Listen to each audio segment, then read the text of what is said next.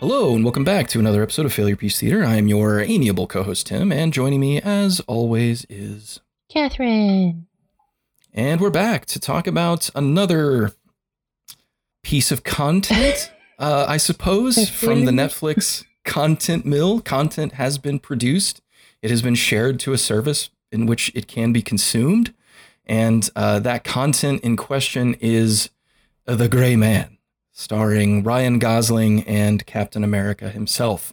Hooray. And directed by the Russo brothers, two of the most successful directors in the history of film, because they made Marvel movies, big ones, real big ones. But now, apparently, they can write their own ticket. They can do what they want. And Netflix is willing to foot the bill for this film to the tune of 200 million Eagle Bucks, provided free of charge by Netflix to the Russo brothers for their use, seemingly however they felt like. The Gray Man, a spy thriller for the modern era, perhaps. A Jason Bourne with better hair, perhaps. Oh yeah, definitely. No hate on Matt Damon, but Ryan Gosling, come on. He's got that jawline, that structure. He's also weird. Okay, so I'll tell myself a little bit here. I've really been trying to decide. I've had a lot of really shitty boots in my life, just not great boots, and so I've decided that I want to purchase a pair of good boots, right? Like actual high dollar boots. Now, nothing like Italian. I'm not getting anything pointed. I'm not going for an Austin Powers 60s mod look here. I want a boot that I can wear to work at my professional job and have it look okay with, khakis or whatever, but also something that, is a bit stylish. And so I have spent, and I take no pride in this, but literal hours into the dozens of hours now watching YouTube content of boot reviews, cobblers and boot repairers who tear boots apart on YouTube and show the internal structure and then evaluate how the quality is. I've spent a lot of time. Man, what would we do without YouTube? I know, right? Our lives would just be so terrible. It's the center of my universe now.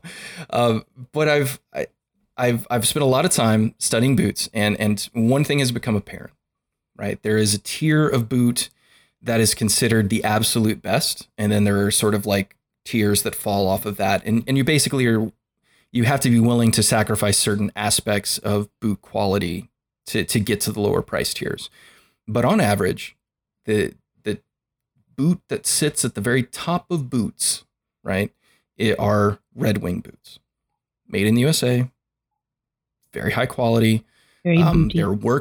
They're very booty. Now, very famously, they have several different ranges of boots, the two most popular styles being the Red Wing Iron Ranger, which is a cap toe safety boot that you can get without steel toe or with, that have a very classic look, sort of like an Indiana Jones style boot, right? Even though you can get Indiana Jones's boot, that's a company, it's a company in the East Coast. That's a separate podcast. It's a separate podcast on Indiana Jones boots. It's the Alder boot from a specific company in the Northwest. If you just look up indie boots, you can find it. They are extremely expensive because they are all handmade. They're like $500 for a pair, but you can have Indiana Jones's boots if you want. But anyway, so Red Wings have an Iron Ranger style traditional cap toe work boot, and then they have what they call a mock toe boot, which a mock toe boot is the kind that has sort of a threaded lip around the upper laced area of the boot. And so very famously, Ryan Gosling loves Red Wing boots, and specifically the 6-inch mock toe Red Wing boot, which retails from anywhere from $340 to $400, which is still within the realm of feasibility for most people because they last for years. Like a pair of Red Wing mock toes, if you don't beat the living hell out of them, could last you a decade of regular use, and you wouldn't have to spend any more money on boots.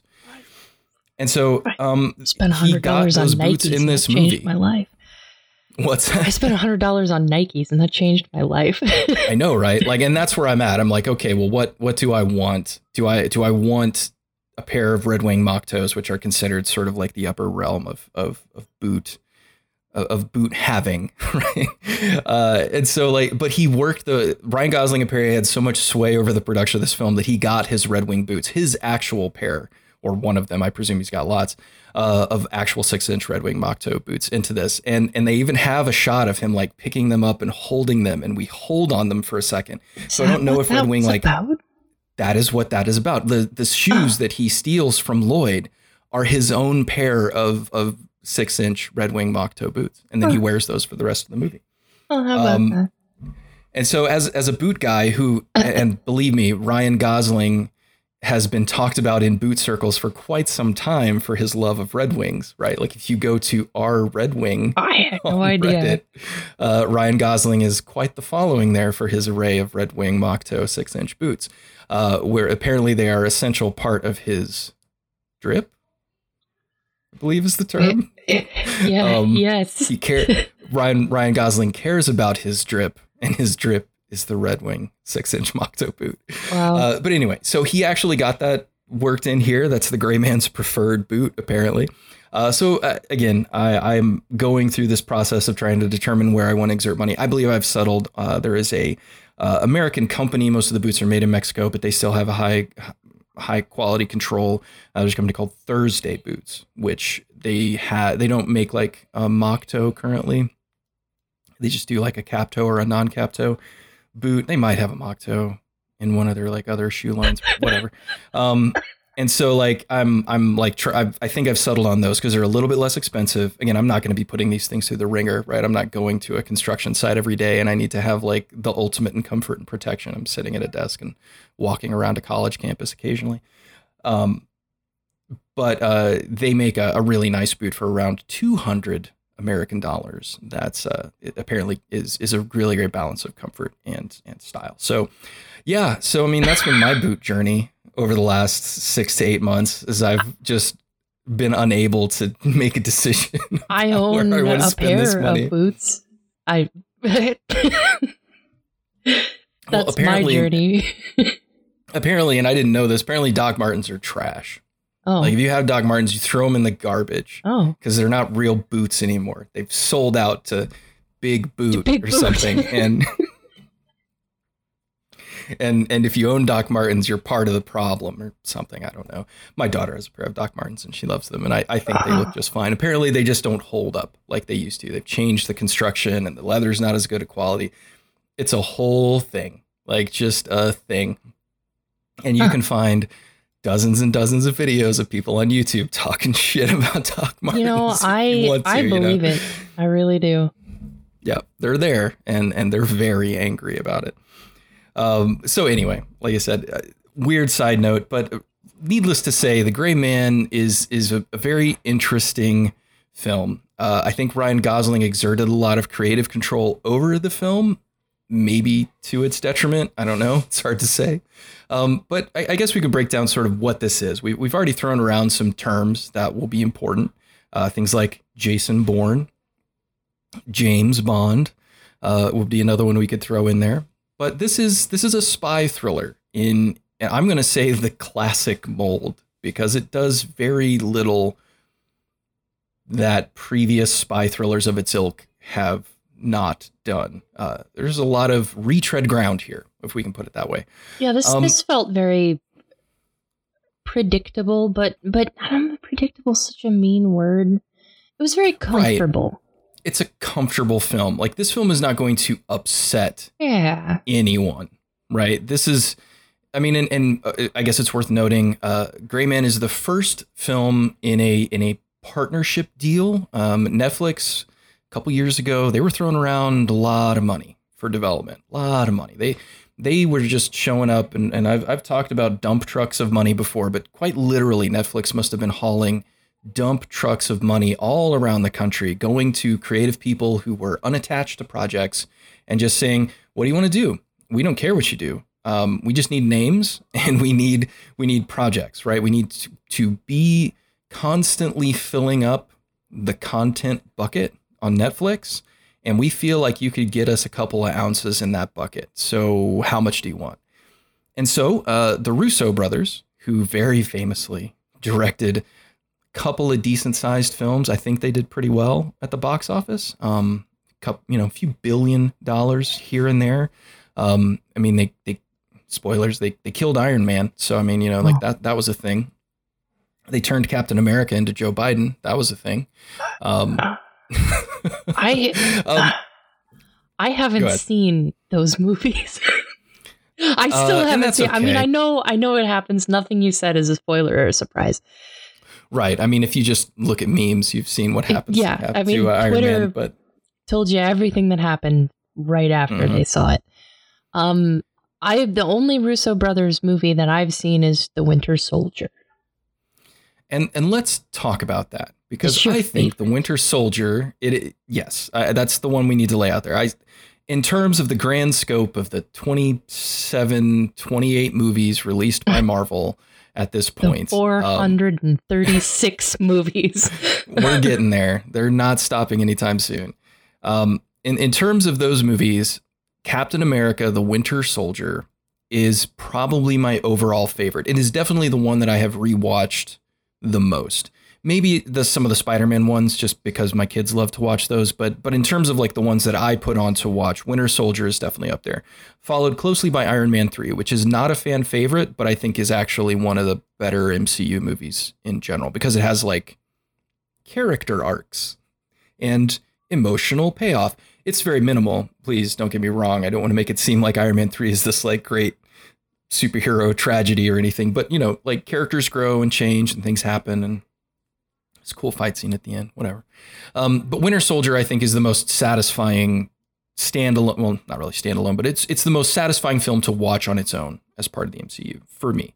And that is because it is a spy thriller in the classical mode, right? I mean, they hired Robert Redford for a reason, right? He's in the movie not just because he's like the cool guest star of that film, but because the Russo brothers are very obviously calling back to classic spy thrillers of the 1970s, like 3 Days of the Condor, that Robert Redford was the star of. Yeah. Right? Like they know what they're doing, right? They're not morons. And so like, I really love that film. I think it's a great spy film with Captain America dropped into the middle of it. I think it's got great action scenes. It's just a very satisfying movie to watch, and you don't really have to watch any of the other stuff to get it. As long as you know that Captain America at that point in the MCU is a man out of time, right? Like he used to be in the 40s and now he's not. Like as long as you can get that concept, the rest of the film works without anything else. So they direct America. I do too. And Captain America's in this movie. Russo brothers like working with Chris Evans, and they brought him back for this. That's worth noting too. I'll have more to say about that. Yeah, there's a lot to say about Chris Evans in this film. But regardless, they do Winter Soldier, they do Civil War. They basically become the stewards of the Captain America character in the MCU for the remainder of those films, right? If Cap is in that movie, more than likely the Russo brothers are directing it. And I think that's smart, right? Because Captain America needed to have a very clear through line through the remainder of those films. And so the Russo brothers are great. I don't dislike them as directors, although I think the content they produce on the whole is pretty average. Nothing standoutish. Like they're the last two films of phase one, whatever phase it was. I don't remember, 4, maybe. The last two, like Infinity War and Endgame, the achievement of those is that they made all the threads introduced in both those movies land. Like that's really the achievement. They were just able to balance the stories going on in such a way that everything felt satisfying. Nothing felt too far afield or left on the cutting room floor or whatever. Like they wrapped all that stuff up. And that's a huge challenge from a directing standpoint, because, and they've even talked about it in interviews where like, well, if we decided to pull a thread in Infinity War, we had to know how we were going to, pay off that pull in Endgame. And we had to balance both of those movies back and forth. And that's nuts, right? Like that's craziness. So the fact that they were able to pull that off, great job. But again, output in terms of like directing style, pretty normal. Like, I don't think they do anything. I mean, nobody's going to be comparing any of their movies to like Seven, Gone Girl, David Fincher stuff, like yet, right? But we're getting there, buddy. With Gray Man 2, that's where it's going. It's coming. It comes back a gritty serial killer franchise instead. Awesome. I'd watch it, honestly. So, I mean, like, it's also worth noting that the Russo brothers have their history as directors is rooted in comedy. They made an independent film in Cleveland, their hometown, in the late 90s that no one saw. Welcome to Collinswood, I guess. I've seen it. It's a fine little cute heisty comedy film. Like, it's good. But apparently that got them noticed because it was done in sort of cinema verite style. They were, the Russo brothers are big fans of Dogma 95, which I don't think we need more Lars von Trier in the world for the most part, but sure, in terms of filmmaking style, if you want to have people running around with handheld cameras to make it feel more alive, whatever, go for it. In some cases it works. And again, that gives a lot of energy to a film like Captain America, where you've got a handheld photographer, like filming a guy kick a guy, right? Great. But their breakthrough was You, Me, and Dupree. it was. We've got the Russo brothers. Well, their filmmaking output is tied to television, right? The Russo brothers are the rare directors that made a transition from feature film to TV, which at the time TV was seen as like, this is the last stop, bud. Yeah. If you can't be successful here, you ain't going to work anywhere anymore. Head to Vancouver and start making Canadian stuff, right? And so really their breakthrough was Arrested Development, right? Arrested Development, if you've never seen that show, the first season, I think, is still well worth a watch. The show kind of goes off the rails pretty quickly. The second season is mostly okay. But the main thing about Arrested Development was that nobody wanted to do single camera comedies at that point. They were too expensive. The 3-camera comedy had sort of fallen off, like it had sort of been relegated to very specific time slots. So Fox was not at all interested in single camera comedies at that point. So Ron Howard apparently saw Welcome to Collinswood, liked some of the things they did with it, said, would you come and help us shoot the pilot of Arrested Development? We want to shoot it like a mockumentary or a documentary with, mocking elements. But really, it's just mostly we want to do it for speed and for money, right? Like, we want to shoot this in such a way that we can do this and make you think it's a single camera comedy show. But really, we've got 7 cameras running and we're doing this like a stage play, right? And we're just shooting as fast as humanly possible so that we can save money. And it works, right? Arrested Development is a surprise hit, or mostly, I mean, it's not huge, but it's big enough that Fox is like, okay, we'll run with this. But it was mostly because they shot in this like very documentary style. They had overlapping cameras. You see the cameraman sometimes, right? It was just sort of, we're just going. And so that gets them a bunch of attention. Arrested Development makes a lot of rounds in Hollywood. People, even if it's not super successful on TV, people in Hollywood stand up and take notice and say, like, this is really good, right? Like, this is funny. It's inventive. Great. It also, juices Jason Bateman's career, and he's done some really cool things with that. So awesome. So they do Arrested Development. That goes well. Then things really take off when they work with Dan Harmon on Community. And again, I just want to throw out there that for a guy to be as basically blacklisted in Hollywood as Dan Harmon often is, like, there are people who just actively don't want to work with him in Hollywood. People who have come into Dan Harmon's orbit have spun out to incredible success so often now, right? Like, it's like Dan Harmon is where you go to start your career, and then you sort of graduate, like you become the baby bird leaving the nest, and Dan Harmon sort of kicks you off the side, and then you go on to greater success than you had with Dan Harmon. It's so weird. Like, it's happening more and more that Dan Harmon has become this central nexus for people to learn how to make TV and movies. And then they go off and they do their own thing. It's weird how often we're seeing this, but the Russo brothers have told the story that it was Paintball 2 in Community Season 2 that got them the job at Marvel. Kevin Feige saw their episode of Community. It's a good episode.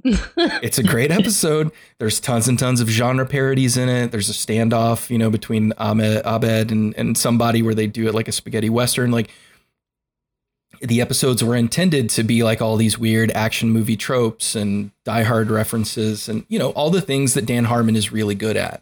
And the Russo brothers were able to basically bring that to life. But Kevin Feige saw Paintball 2 and he called the Russos and said, how would you guys like to make a Marvel movie? Like, that's what happened. We would like that very much. And they said, yes. I can imagine they answered in unison like that too. We would like that very much. Maybe we like boot blacking. Maybe we will do that. But yes, they immediately jump on that chance, as one would imagine they would, graduating from 20-minute television shows where they're parodying a bunch of other movies to a major theatrical release in an, at that point, successful franchise. Like, by the time Winter Soldier came out, every Marvel movie was chugging on the bucks, right? There were very few misses at this point in the Marvel universe.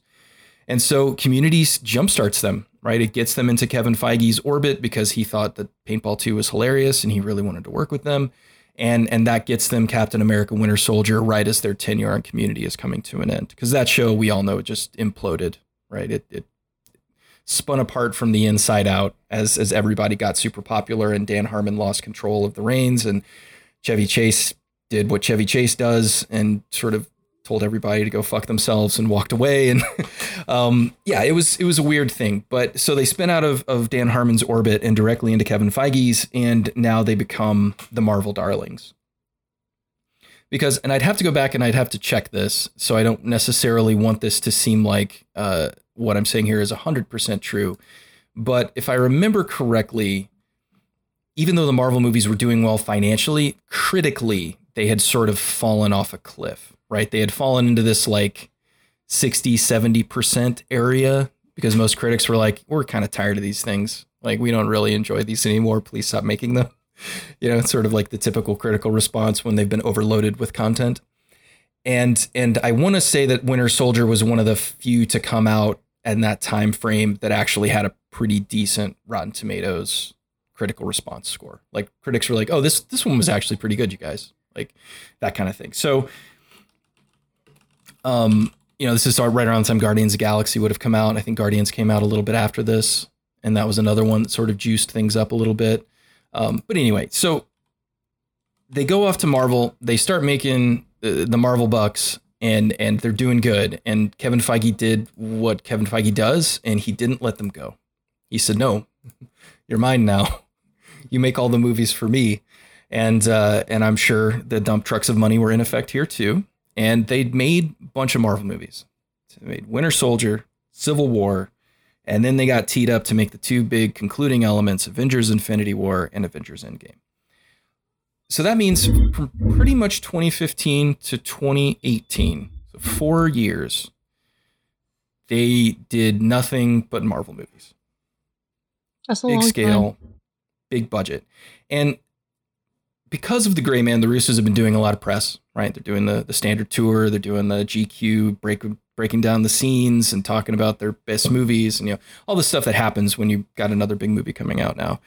And they haven't out and out said it, but they've sure hinted at the fact that making Infinity War and Endgame back to back nearly killed them. Like, physically and emotionally killed them, because it was 3.5 years of their lives where they were working 12 to 16 hours a day, every day, if not more, shooting, editing. And one thing that I think is obvious from this film is that the Russo brothers are really iterative directors. Like, they come in with a plan, but then they want to modify and experiment and try stuff. Best example of this would be, and this story's been told a bunch of times, so I don't want to be pedantic, but you haven't seen these, so I'm kind of doing it to talk to you too.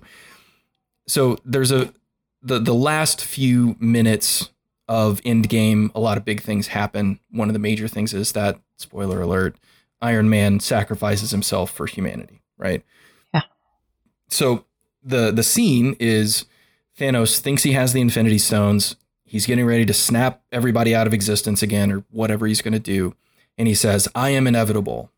Cut to Iron Man, who actually has the Infinity Stones, and he says, I am Iron Man, right? Referencing all the way back to the origins of the MCU. Beautiful moment. Okay, that's not what they shot. Robert Downey Jr. was wrapped. The film was done. They had a different line there. And they're sitting in the editing bay. And their editor, who they'd worked with at this point for like 4 of these movies, they're teeing up the scene. They've got everything queued up. They're like, let's review, scene 75/B or whatever the fuck it is. And they run the Thanos line, right? I am inevitable, snap. And then he just says out loud in the room, and I am Iron Man, when the Tony Stark part comes up. Yeah. And they're like, and they just go like, wait, what? And he's like, I am Iron Man, right? I am inevitable. I am Iron Man, right? Blah, blah, blah. And they're like, motherfucker. Genius, right? So like Robert Downey Jr. is off project. He's been gone for months, right? He had his tearful goodbye. The show is done, right? They call him back, and I'm sure it was associated with a dump truck of money. And they call him back and say, you got to get in the suit one more time, man. We need you to say this one line. So like on a green screen, and apparently they tried to make it sound really sweet, where they actually ended up shooting it in the same studio where they shot the original Iron Man. That's what was available. So like he was coming back to the origins of the character to shoot again. And so they just got him to deliver that line, right? So they had never thought of it, hadn't considered it, but as soon as the idea was introduced, that's the one, we're going with it. And so they do a lot of reshoots, they do a lot of testing, they shoot a scene. If it doesn't work, they go back and they do it again. And obviously with Marvel, they've got the money to do that, right? Marvel's like, fine, whatever, right? Another $200 million, who gives a shit, right? Nobody cares. We've got the money. We got the money, guys. It's fine. But, now that they're out on their own, maybe that's not going to be the most feasible way to make movies. And Gray Man may be a bit of an evidence of that. So, I mean, like, there are these really interesting, fascinating indie directors from fucking Cleveland, Ohio, who are making little movies in their backyards. They made a movie with their friends that got a little bit of success, not a ton, but enough to get noticed. And now here they are stewarding the biggest movies in the history of cinema, right? Titanic style blockbusters in the James Cameron mold that are going to knock his films off the #1 spot. And they're just these little dudes. He knows when you're talking about how his movies aren't popular anymore. I guarantee. Yeah, he has a little thing set up that just notifies him when people are talking shit about him, and he shows up at their house to beat the crap out of him, I'm sure. But I guarantee you they're going to release Avatar in theaters again before the second one comes out. Guaranteed. And he's doing it exclusively to try and eke another couple $100 million out so that he can push himself back over to the #1 spot. Yeah. Guaranteed. It's going to happen. But anyway, so I like the Russo brothers as directors. I think they've got good instincts with actors. I think amongst the Marvel films, they were able to get great performances out of, frankly, characters who had been underused, right? Like Black Widow in those movies is sort of shitty until Winter Soldier. And then in Winter Soldier, she gets cool. They had really good luck with Nick Fury. And obviously they crafted the character of the Winter Soldier, who I think Bucky is a great character in that series and could be really important to this new phase or whatever they're in now. But really, I think the Russos are interesting directors. And so everybody wanted to see what they would do next. And this is it. Shrug? I don't know. I didn't hate it. I didn't have a terrible time. No, it's not bad. I don't know if it was worth $200 million because apparently that's what it cost. That's a lot. I was surprised when I saw that it was that much. I mean, but now, it does look like it cost a lot. It does. No, nothing in this film looks cheap. Everything looks really effing expensive, actually. For a Netflix really movie? Effing expensive. Yeah. I mean, because that's the other part of this. This is a Netflix movie. And I have very low standards with Netflix movies. Yeah. Most Netflix movies are trash. Especially if it's a Netflix exclusive. Like, they're just awful. So, I mean, this certainly raises the bar. But the other part of this is that it's a pretty good bet that at least 40 million of that 200 million just paid for Chris Evans and Ryan Gosling. Yeah. Like straight up. Like Chris Evans at this point, although it sounds like he doesn't demand 20 million, that's sort of where he starts for appearing in a film, unless it's one of his projects where he's willing to take that lesser amount. Like he was the star of like 12 movies that made billions and billions of dollars. So he can kind of command that now, right? He's Schwarzenegger level action talent from the early 2000s, where it's like, I don't even show up on set for less than $15 million, right? So I don't know. It's hard to say, but I think the budget is somewhat understandable given the scale of the film. But I think what's most interesting is unshackled from the Marvel formula, right? The sort of Marvel template. I think it's going to be interesting to discuss this is what the Russos go to, right? And what that may tell us about them as directors and what we may see out of them in the future. Because from what I can tell, they're done with Marvel. I don't think they want to go back. They've done everything they wanted to do in that mold. I could be wrong. And again, Kevin Feige is very good at arranging for dump trucks of money to show up at people's houses by all accounts. But here it's coming, guys. I'm just calling to let you know it's on its way. I'm not going to say what I want you to do, but I want you to accept the money first and then do what I ask. So he may bring them back at some point. And in a couple of years after they've had some more distance, maybe they would. But I don't know. It's hard to say. Hollywood is a deep and complex machine that has many, many moving parts. But The Gray Man is what they chose to do next, right? This is where they chose to hang their hats, so to speak, especially with the development money that Netflix was offering. So I guess let's talk about The Gray Man, right? Now it's worth noting they brought their co-writers from the Captain America and Avengers films. Marcus and McFeely are their names. And they did the rewrite on the script for this together. The Russos generally get at least story credit on all of their movies, if not writing credits. But Marcus and McFeely, I guess their first project was Thor 2 for Marvel, which is generally regarded as the worst. Captain America. Okay, so that's what it was. It was Captain America First Avenger, then Thor 2, because that's how that came out. Which Thor 2 is generally regarded as the worst of not just Thor movies, but of all of the MCU movies. It was rough. I think it was just a speedy development. It's just not a good movie. Although they worked really hard to redeem it in Endgame, like, because that's the movie they go back to in Endgame is Thor 2. And then they try and make it seem like Thor 2 was good all along. It's like, well, I don't know about that. So they're working with an established team of people that they know, right? They bring in people that they can trust, and people that they work well with, which is fine. That's really typical, especially when you've got directors who work quickly. You need somebody that can keep up with pace. And so The Gray Man as a property is pretty interesting. It's one that's been in development in various forms since like 2013-ish, 2012. It's based on a book series by Mark Greaney. Yeah, Mark Greaney.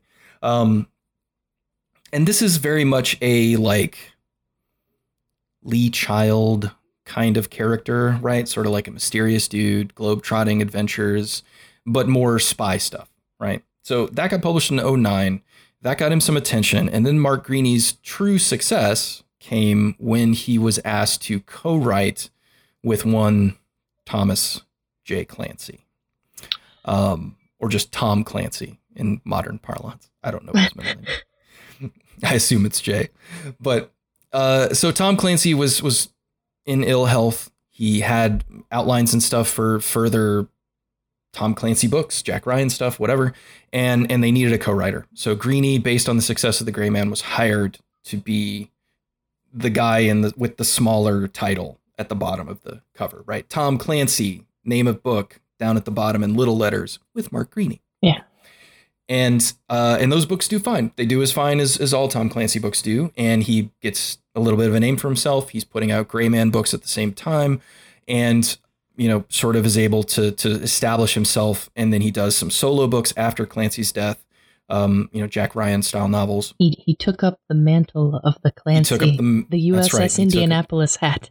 It was the passed mantle to him. of Clancy. And he sort of, contributed to those. Those books did well, kept putting out Gray Man stuff. And then he sort of handed off the Clancy mantle in like 2019 to another writer, because they're not going to stop writing Tom Clancy books. Tom Clancy's been dead for a decade. We're still getting Tom Clancy books, and we will. And that's fine. That's how publishing works. Those are the tentpole pieces that they know they can rely on. They just keep churning them out, whatever. But so Mark Greaney's Gray Man series has come to the attention of this, Jason Bourne style subset of readers who love spy, espionage, and intrigue, right? So it's been in development for a while. A couple people taken a stab at it. And so the Russo brothers, when they get their Netflix development money, they write in and say, this is the project that we're going to develop. This is what we're going to do. And,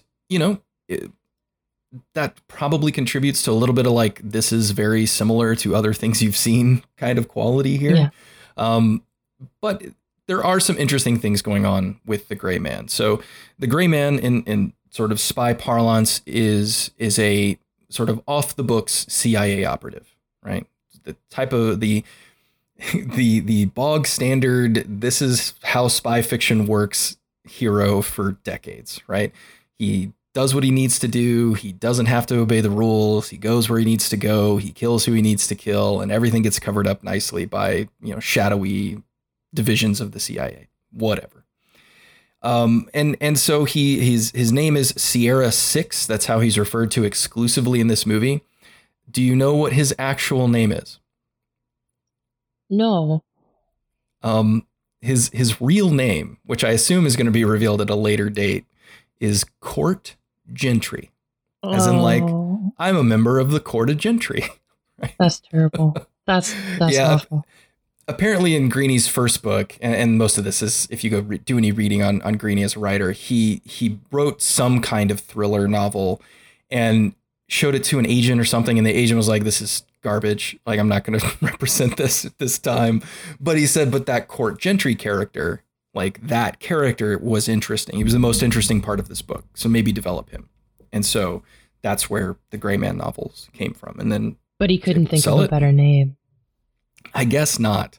I mean, it works as a kind of like weird, like English society reference. Like, I'm a member of the Court of Gentry, right? Or whatever. Or maybe it's a Southern thing because he's supposed to be from like Florida if you met or some somebody shit, named Court Gentry, you would never stop making fun of them. Maybe not to their face. I know, man. It's just, these spy thriller names, they always have to come up with weird shit. Like it's just funny. Like just that's not how people are named. It's fine. Like it doesn't matter, but whatever. So I understand why they didn't debut that as his name in this film. Let them establish the character first, and then later on just kind of subtly reveal, yeah, my name's Court Gentry. But whatever. There were some flashback sequences. Maybe in one of those they say his name. I honestly don't remember. They don't. I would have remembered that. I think so. I feel like that would have stood out a bit. Would that have stood out? You'd have been like, wait, what? His name is excuse me? Court. But anyway.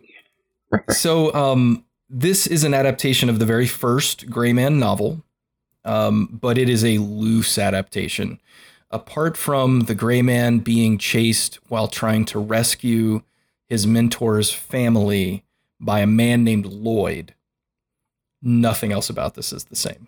That's probably for the best. Straight nothing. And so that too, I find interesting because, the Russos are adapting this and they're making some big choices about like introducing characters and concepts.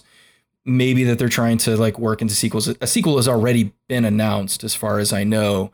But yeah, I just don't know. I don't know why some of these things would have been made, but I think that's fine. Like most of these spy thriller books are pretty lean, like in terms of bare bones, sort of like got to get characters from point A to point B. And I haven't read The Gray Man. I've thought about, I have a lengthy commute. So I actually thought about downloading the first one and listening to it or trying to. Let me know how that goes. I'm going to say right now, I've downloaded a few different spy thrillers to try, and most of the time I cannot get through them because the people they have reading them are taking them just way too fucking seriously. I found this one, and it's a Scottish series, so they got a Scottish guy to read it, and he is going so hard on the Scottish accent that it's like, calm down, dude. Like, and that's when JD came around the corner and he's going for the groundskeeper Willie sound. Yeah, it's like, whoa, calm down, buddy. Like, and if that's his natural accent, I'm sorry, but it just is not working as an audio. It's not good for an audiobook. You need something a little smoother than that. He ran after the lad who stole the Little Mermaid DVD down the sidewalk until he slammed him into a car door that was open on the left. Instead of groundskeeper Willie, you should always go for the Ewan McGregor voice. Yeah, the kind of like pleasantly lilting Scottish accent. It's very interesting. I made it about 2 or 3 chapters into that one. I was like, I think I'm okay. I think I'm good. I don't need to listen to the rest of this. But anyway, so The Gray Man is your kind of bog standard thriller. In this version of the story, we actually open where his entry into the CIA begins. The Gray Man, Sierra 6, whatever his name is approached by a CIA agent played here by a very badly digitally de-aged Billy Bob Thornton. I mean, I don't have watching this film a tremendous issue with Billy Bob Thornton. I really don't. No. He's been in some movies. He's been in you know what? I'll leave it at that. He's been in some movies. Billy Bob Thornton has indeed been in some movies. I don't have an especial dislike for Billy Bob Thornton. Quite the opposite. I think when he is allowed, I think of like some of his output with the Coen brothers, right? Obviously, what was that one that was in black and white? The Man Who Knew Too Much. Yeah. That one was great. It was fantastic. I mean, when Billy Bob Thornton is allowed to do interesting acting things, I think he's great. But in these more sort of like standard stock character roles, he's pretty unimpressive, right? I mean, like, does anybody remember that he was in Armageddon, right? Do you remember that role? Unfortunately, I remember that. I mean, I do. I mean, because I've watched Armageddon a lot. But, that's the kind of like normal... When we get normal Billy Bob Thornton, I don't think he's that great. Like, anybody could be that kind of thing. And here he's fine. He gets some interesting scenes. It's not much, really. I mean, he's in the movie, and I'm glad he's in it, but it's very minimal. But he's approached to join the CIA based on his history as a killer, right? He did a bad thing, which in this case was patricide, in the desire to protect his family from a violent and abusive father. And then he was put in prison for that, which, okay. Sure. If you can verify that the father, and that's really what you get right off the bat. Cause this film is a bit tropey. We could put it just that way. Because it also is reliant upon a very popular current trope in that we have dangerous and unattached man forced to care for child, therefore character growth trope. Yeah. And we're seeing that a lot in fiction right now. I don't know what that says about our current society and the creatives who are making product, that the core way that we need to communicate that a gruff, unemotional man should grow is by making them a father. Because generally gruff, unsensitive men, regardless of the presence of children, are going to be gruff and insensitive. But hey, in Hollywood parlance, if you saddle up a violent killer with a kid, Leon style, he's going to become sort of like lovely father figure, right?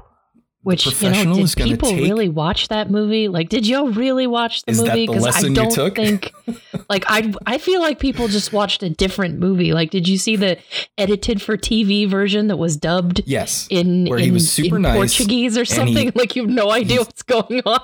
He taught her how to grow plants and murder people. And he was like the father she always needed, right? Like, it certainly wasn't Luc Besson just trying to explain how like La Femme Nikita happened. Like that's pretty much what that movie is him just exploring La Femme Nikita. What if she'd been a young girl and met a killer, and then this is what she became. But whatever. Back when you could just make movies about anything. You could just do whatever you wanted. It's a weird thing that we keep seeing. Like it's so obvious now. Like it is the pattern for this type of film right now. And I understand we've had like Hannah and other films that have done this, like older spy with younger kid, and teaching them lessons, the Kingsman series and whatever.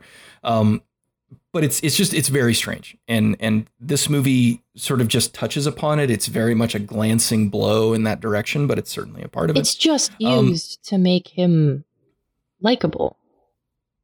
Yes, it's entirely a way to make this guy who is visibly not good sort of better, right? Yeah. Like that he's a good guy. And whether or not that works for you, in the moment, it was fine. I accepted it. Nothing about it was especially. There is a scene at the end that I will talk about when we get into spoilers. But so the basic thrust of this film is standard. Dude is betrayed by his own agency. That's it. That's all that's happening. He meets a guy. Guy says, "Oh, the people you're working for are actually bad, bro." And then he has a thing that seems to support that fact. And then he's on the run for the rest of the film from the people that now want to kill him. That's it. And the thing is, it's the whole movie. Don't hate that setup. Nope. I still think that the first Mission Impossible movie is one of the best action movies ever made. Like, I'm just going to put that out there. I love that movie. And it's very much the same setup. It is exactly the same setup. You replace knock list with weird necklace thing. MacGuffin. It's the same, yeah. Right? And that is fine. Like, one of the things I like about the Russos is much like with Winter Soldier, they wear their influences on their sleeve, right? Yeah. Like the Russo brothers, like Quentin Tarantino, like that's weird for me to say that the Russo brothers are like Quentin Tarantino. I'm sorry. Yeah, I'll probably have to retract that later. But anyway, Quentin Tarantino, if you have a deep knowledge and understanding of 1960s and 1970s action and kung fu cinema,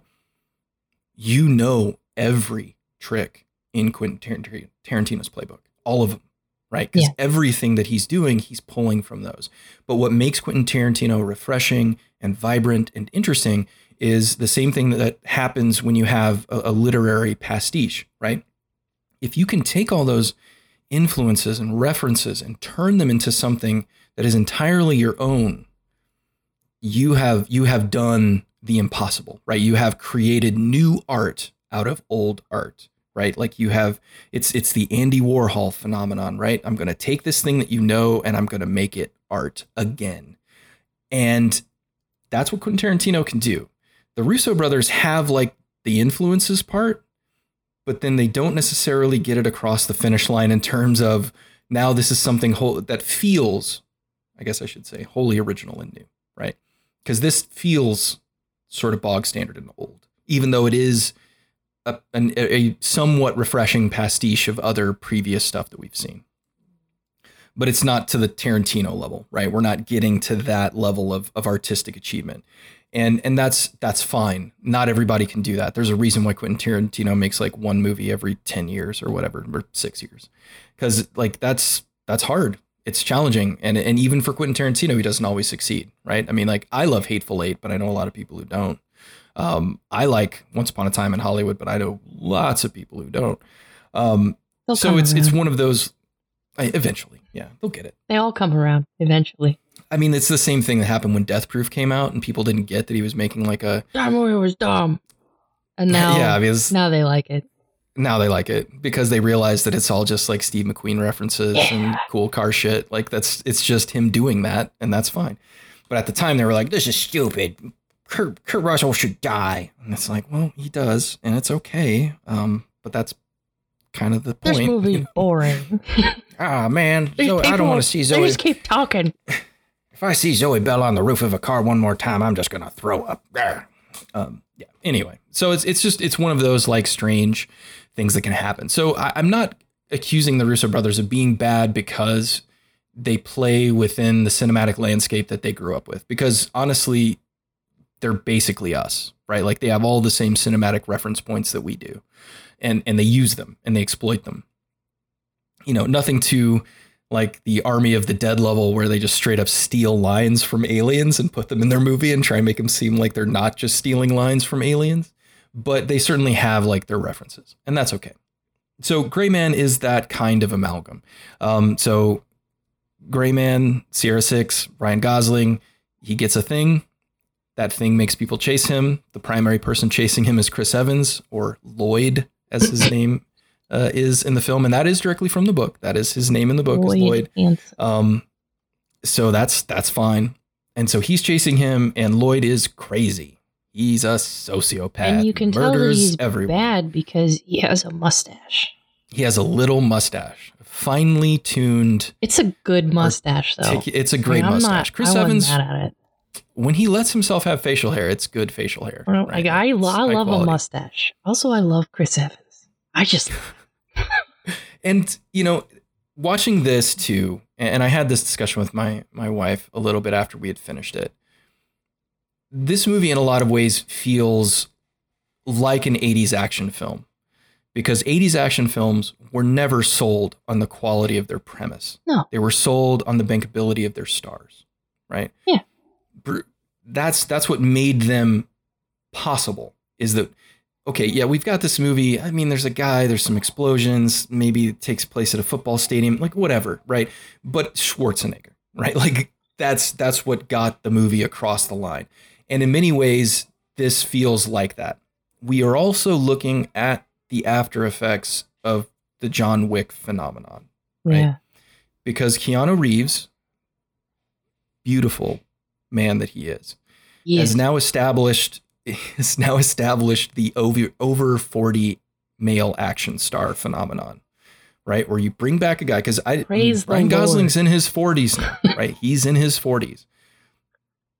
And so now it's a thing where we're going to take a guy who we wouldn't normally think of as a bankable action star, and we're going to put him in a bankable action film, right? Yeah. And because we've got some name recognition, we've got some great stunt work and stunt teams, we're going to make this thing look good. And you know what? I'm okay with it, right? Because that got us Nobody. Exactly. I was about to bring that up. And Nobody is awesome, and that's fine.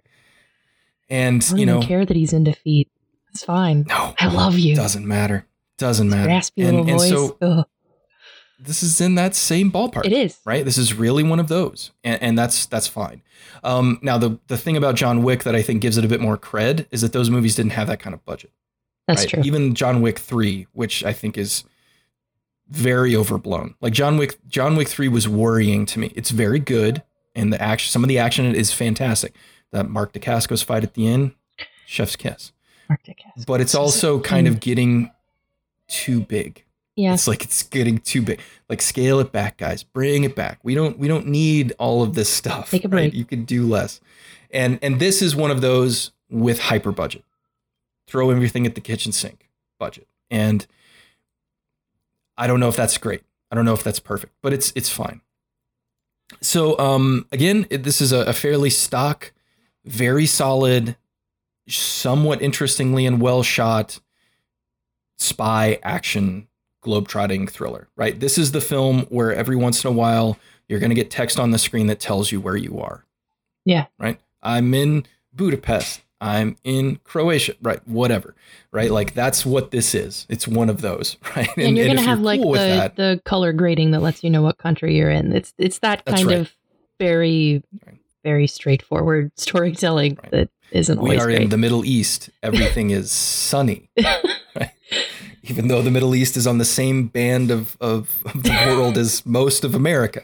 And it would look that way most of the time. But anyway, yeah, it's definitely one of those. And it's a solid one, right? In fact, I kind of got a little bit annoyed by the Russo brothers like the big names. They don't like the little like bottom right corner thing. Mm-hmm. They like just putting a big name. Like, they did it in the Captain America movies too, you know, Queens or whatever. And so like I got a little bit annoyed because there's a section of the film where we're hopping a lot, like very frequently. Yeah. And so it was like every couple of minutes, it was like, bam, England, bam, you know, and it's like, okay, stop it. I get it. Like, we've transitioned to another location. I get it. Just go. But anyway, so we're going to get into spoilers, talk a little bit about the film, break down some of the major scenes. But at this point, I mean, given that it is a Netflix film made for Netflix, you can just go to Netflix and watch it anytime that you want. What do you think? Recommend or no? Yeah. See, yeah, you should watch this. It's got these really famous people in it, and you like them. Of course you do. Mm-hmm. What's wrong with you? You don't like Ryan Gosling? What's wrong? I mean, right. You're a liar. I mean, we all saw La La Land. We've all seen loved it. The heart of a jazz man break. We've seen it. And if you don't like Chris Evans, get out of my life. Why are you listening to this podcast? Go away. Straight out of here. I don't have any space for you. I was able to make my daughter said something about him. I think this is how the exchange went, and this was one of the reasons why I'll always remember this movie. Is Lloyd was Lloyding, he was doing his Lloyd thing, and she's like, my daughter, who's just started to discover curse words, and so we're talking a lot about language, and she, my wife and I have a very sort of like words are words, doesn't matter, just know when to use them and where, and so. So he was doing something. She's like, man, he's an ass. And I looked over and I said, no, honey, that's America's ass, which is a joke from Captain from Endgame. And so I got to make that joke, and this movie provided that. And as a father who loves to make those kind of bad dad jokes, it was a glorious moment for me, because literally everyone else in my family just turned and made like the sourest, like they just put a lemon head in their mouth kind of faces, like, ugh, Dad, come on. But I got to make that joke, and that made me happy. But anyway. And he is an ass. That's a fair criticism. And I kind of like Chris Evans playing a bad guy. He's done it before. I mean, he's not. Right. He isn't always. We've seen Knives Out. Yeah. Right. I mean, he's good at playing a lout. Right. And if anything, I respect him that he wants to play against type.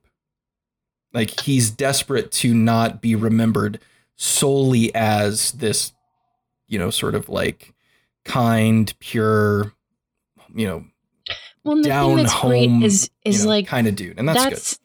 I get the impression that like that's who he really is. Like, he's really a nice dude. That's why Captain America is such a great role for him. So it's refreshing to see him play a bad guy. I like it. Yeah, I mean, I honestly think I don't think you can play wholesome to that degree without actually being somewhat wholesome yourself. Yeah. Right. I don't think it works. Maybe he's just that good of an actor that he can fake it and be like, oh, I am just the biggest asshole on this goddamn planet, but I can make myself seem like I'm not. That's possible. That's what acting is. Ellen DeGeneres definitely does America seem like a good guy for a long time. It's true. Did you hear that the third season of Little Ellen is no longer moving forward at HBO Max? Yeah, due to the Discovery Plus merger. Yeah, they killed it. Poor thing. I'll never get over it as long as I live. Yeah, I guess she'll just go cry in her millions of dollars. Here's what I'm curious about with Lloyd Hansen is the wardrobe choice. It is very specific. Yeah. A lot of pocketed polos, just loafers, mini loafers. Like 1970s golf wear. I like it, but I don't understand it. It reminded me a little bit of the way that they dressed Michael Fassbender in X-Men First Class when he's going around doing his Nazi killing. Yeah. It's very much that like late 1960s, early 1970s peak men's fashion look. And in this, it's played for laughs. Like, Gray Man makes fun of him for his wardrobe pretty repeatedly. But yeah, it's an interesting choice. Something makes me feel like they were trying to expand upon Lloyd as a character via his wardrobe, given that they don't have much time to do a lot else. Yeah, he just does very basic villain things. It's very basic villain stuff. A couple of characters. So I guess we should note the rest of the cast. This does have Ana de Armas in it, and she's very good. I like her as an actress. She doesn't really have a lot to do here. She's another agent involved in the stuff, and she gets some good action scenes stuff. We've got what's his name, the guy that was in Bridgerton, Regé Jean Page or something. He's in this. He's like the main, like the puppet master bad guy who's pulling the strings because he wants the Gray Man dead for reasons. All of those scenes kind of didn't work for me because I don't know what they were talking about. Like they're so vague. Yeah, and some of it really feels like them trying to do some very, very simple world building for potential sequels. There's like 3 times in this movie where a character says, "Did the old man get a hold of you?" Right? And we don't know who the old man is. And we don't find out. Like, I thought we would have some sort of little stinger at the end where it'd be like, this is the guy, the overseer. Nope. Mm-hmm. Like the dude in charge. Nope. No. Just the old, which, okay, this is a very specific thing to me, but I really love Home Movies, the animated series from Adult Swim way back in the day. And there's a very famous episode of that where they're doing Giant with, they're doing like so it's just the two of them sitting around and they're going, it's just, the old man. And they're just like lamenting the fact that they can't live up to their father's expectations. I guess it's a little bit, it's a little bit Giant. I don't remember. There's another James Dean film from that period that does the same thing. But anyway, like it's very overblown and it's very ridiculous. And so every time a character this is like, the old man, I just in my mind it's like the old man. But anyway, yes, it's the loosest kind of world building, right? That you're implying there's a greater conspiracy out there beyond the conspiracy that we're seeing. And this film is definitely doing that. And again, maybe that's from the books. I have no idea. I have no engagement with the books to know if there's some grander, older man conspiracy. But there probably isn't. Let's be honest here. How many layers of conspiracy do we have? Because we have the base level of conspiracy that Six works for a shadowy CIA agency, right? Or group in the agency. Then we have another shadowy group that apparently took over for the shadowy group that created Six, and they don't like Six and his ilk, so they're trying to kill him off. And that shadowy group is run by the old man, who might be the head of yet a third shadowy group. So we're like 3 layers deep on the shadowy conspiracies at this point. And I mean, I get it. I mean, spy stuff needs to be twisty and double crossy and triple crossy and all that kind of stuff. That's just kind of how the genre works, but I couldn't follow there's also a level. There's also a level where it's like, you're just confusing everybody at this point and you're not getting anything for it. Right. Because you're not you're not revealing that there's a greater, is the old man the president, right? Is it the vice president? I mean, like, is it someone like really high up in government, or is it just like another dude in an office that's making bad decisions about things? Like, what is this?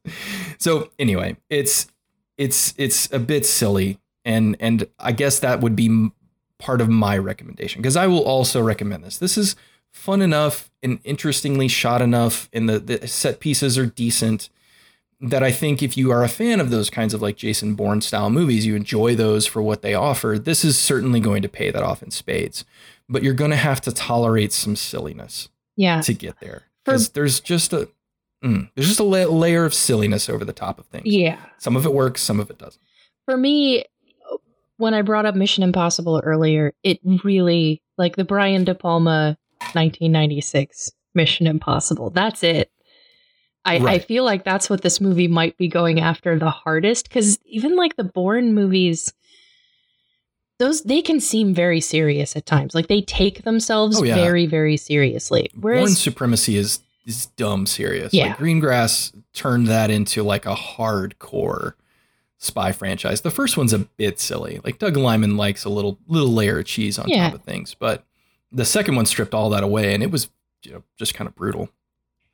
The third one to a certain extent too, even though I guess that was Greengrass, but Gilroy did some directing too, and then the fourth one was all Gilroy. But yeah, so I mean, like, you've got to tolerate a bit of that, but this one has a higher level of silly, cheesy stuff on the top of it that I'm not sure every fan of that genre is going to be okay. Yeah. And the biggest thing for me is that shadowy organization, the Renee Page and Jessica Henwick of all people. It's like, why is Jessica Henwick in this movie? Their lair, they seem so incompetent at everything that they're doing that it's laughable that you would even be scared of them at all. Right. Like, but yet they are at the core of it. I mean, beyond Lloyd, because they're the ones who hire Lloyd. When I kind of lost it with those two bickering was when they started talking about their college days and how they all knew each other from college. I'm like, oh my God, who cares? Yeah, I had the exact same reaction. Like, they're like, oh yeah, we know Lloyd from back at school. Like, what? Wait, what? What the fuck? You all knew each other from school, and then they have like this weird dick measuring contest. That's how the CIA works. You just did you go to Harvard hang or not? Out with your buddies. It's like, okay. I get it. You're trying to establish history for these characters, but I mean, that would, to me, that's like them saying like we grew up on the same block in Boston together and we've just known each other since we were kids and we both wound up as like high level murderers at the CIA. Like we took the exact same trajectory. It's just kind of goofy. Again, high level of cheese with a little bit of this. And again, a lot of it feels because the film is so obsessed with its big action set pieces that they don't really take a lot of time for exposition in this, and therefore the exposition is delivered very quickly and very clunkily. But still a recommend, especially if you're already a Netflix subscriber. There's really no reason not to check it out. I don't know if I would say sign up for Netflix to check it out, which seems to be Netflix's problem right now. They can't get people to join the service to check out all this content they've spent money on. It's but the people who have it are still checking it out. It's just too expensive. Yeah, I mean, this is a bit of a sidebar, but I think I'm going to, my current HBO Max subscription ends in late September, and I don't think I'm going to renew it. And Netflix may be on the chopping block too. But with HBO Max, they just got merged with Discovery Media. So apparently Discovery is actually, rather than Discovery tacking on to HBO Max, which seems like the things that you would do because HBO Max has already got like this premium like idea, they're actually going to absorb HBO Max into Discovery Plus. No. And it's actually going to be like Discovery HBO. I nobody knows yet. This is all rumor and conjecture, so it could come out differently, but Discovery bought Warner, so they're in charge of all of that content now. And because Discovery is a much smaller streaming service, but technically more successful because their shows are cheaper. You know, because like Discovery reality shows, I mean, what do those cost? $100, $150? You know, like put a guy with a camera in a boat for just a catering for 10 table. hours. You got, yeah, it's like people show up. Like, we've got some Little Debbie over here for you guys. You guys can just come by and swing and pick that up. And then we're just going to put cameras around and film that. And then that's going to be like the Little Debbie channel or something. Yeah, the outlook for HBO Max looks pretty grim. Which is sad. Which is very sad. Because honestly, up until this point, I would have said that it was my favorite streaming service. Yeah, Not same. only for its originals, which have been good. Like if you're not watching Nathan Fielder's The Rehearsal, oh, buddy, you need to be, because that shit is crazy. I mean, like as crazy as Nathan For You was, or could be, I guess. This is next level crazy, in a fascinating way. Like if that's the kind of reality TV that they're going to produce, then I'll watch it. But I don't think I think we're going to get like Nathan Fielder does Axemen. Like that would be what Discovery would be. So I don't know. I'm really on the fence about it, but we signed up for a year. The year ends in September. We had a promo cost. And so I don't think I'm going to renew it. At least see how things settle and then make a decision from there. Because there's also talk of them raising the price further for adding the Discovery content, which I'm like, I'm not going to pay an extra $5 a month so that I can watch Deadliest Catch. Like, I don't give a shit about that stuff. So we'll see. But anyway, so yeah, Netflix is on the high end. Right. And they keep making it more expensive and not really delivering on that cost. My wife started Sandman last night and I saw a little bit of Sandman last night. You finished it? Yeah. Oh, nice. Yeah. We could talk about that once we wrap this because all right. That sounds that good. might be another episode. Yeah, it could be. I was surprised how hard they went right away. Like I was not expecting them to start the story where they did. Not that it was bad. It was just like we're going here already. Okay. And I'll admit I haven't read Sandman in years, so I have very loose memories of that series. Huge fan. I mean, yeah. I didn't hate it. I just have a lot of it plays into this general vibe of, is Netflix really worth it when they have Sandman and The Gray Man and various other mans franchises? So many mans. Is it worth the many dollars that I sink into it every month? Well, I don't. At this point, I don't have Netflix. My partner does. Right. And I mean, and that's kind of it, is like Netflix is kind of like a distributed service at this point, and somebody in your circle is probably paying for it, whether it's you or not. Like we pay for a subscription, so we've got it. But yeah, I don't know. It's a weird one, but I don't know if The Gray Man is enough to convince people to come on board for the flicks, because you can get this fix in a lot of places now. Yeah. Right? Like these kind of movies are getting made. Maybe not at this scale, maybe not at this budget, but people are making these kinds of films all over the place. So it really depends how desperate you are for your spy action thriller fix, you know? So I guess we'll leave it there. It is a recommend. If you have Netflix, there's really no reason not to check it out. Not necessarily enough to subscribe, but if you've got it, definitely give it a whirl. Probably have a pretty decent time. So let's get into a brief spoiler round. We don't have to dissect the entire film. I don't really think it's complex enough to break down scene by scene. But as we mentioned before, spoilers moving forward, the film opens sort of trying to establish why Ryan Gosling is in trouble, because this is another spy story about taking the disaffected and disenfranchised, turning them into killers, and then letting them loose on the world with government backing, right? And again, this is a spy trope. We have seen this many times, over and over again. And so he is in prison for the murder of his father, which is loosely spun out later. Like we get they tell us that in that scene, and then we actually get a flashback scene later where we see exactly what went down, or mostly what went down, which I didn't think was necessary, but okay. Whatever. But when we really pick up with Sierra 6, he is on a mission to kill a person delivering something to a guy in, is it Beijing? Bangkok. Taiwan? It was Bangkok, Thailand. I don't even...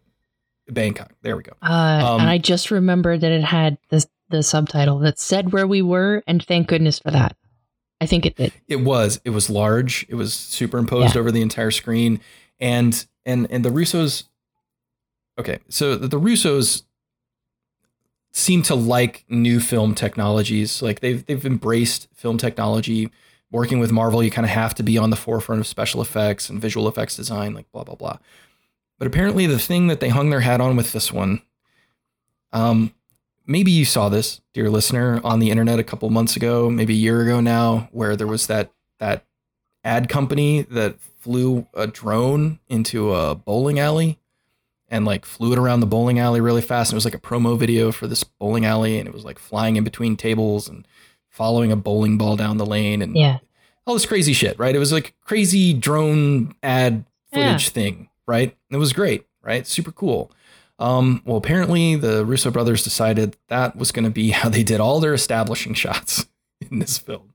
So all of their little title cards, where they announce where they are, is one of these speed drones flying through a city at high speed.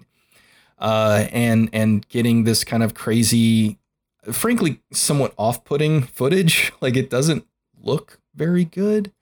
I mean, it's fine, but it's very strange, right? Because it's moving so quickly that it seems to defy how we generally shoot things on film, right? Like helicopter shots and some drone footage, you know, whatever. But this is like high speed flying down a city street, just full bore kind of like movement, right? Very quick.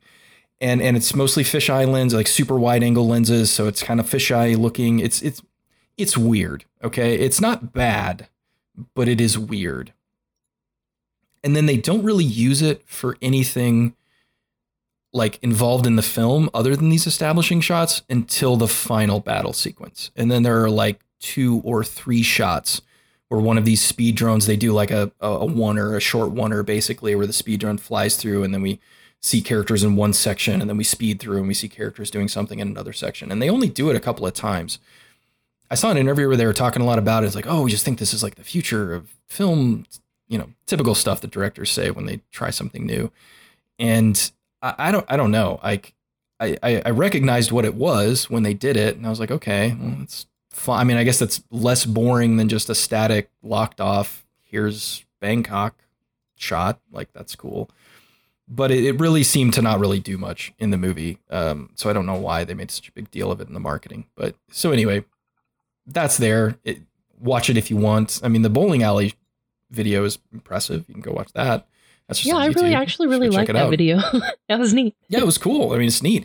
And if they had done some scenes like that where they like kind of everything was static and the drum was like flying through, kind of establishing who the players in this scene are and what everybody's doing, and sort of like we didn't do anything like that. It was like, just kind of flat. Yeah, it was just like we've got this cool thing, and we're gonna use it to like fly down this street really fast. Okay, you don't have to though. There's lots of other ways to get that shot.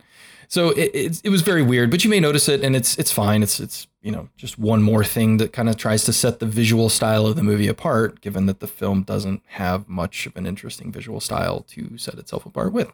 So whatever.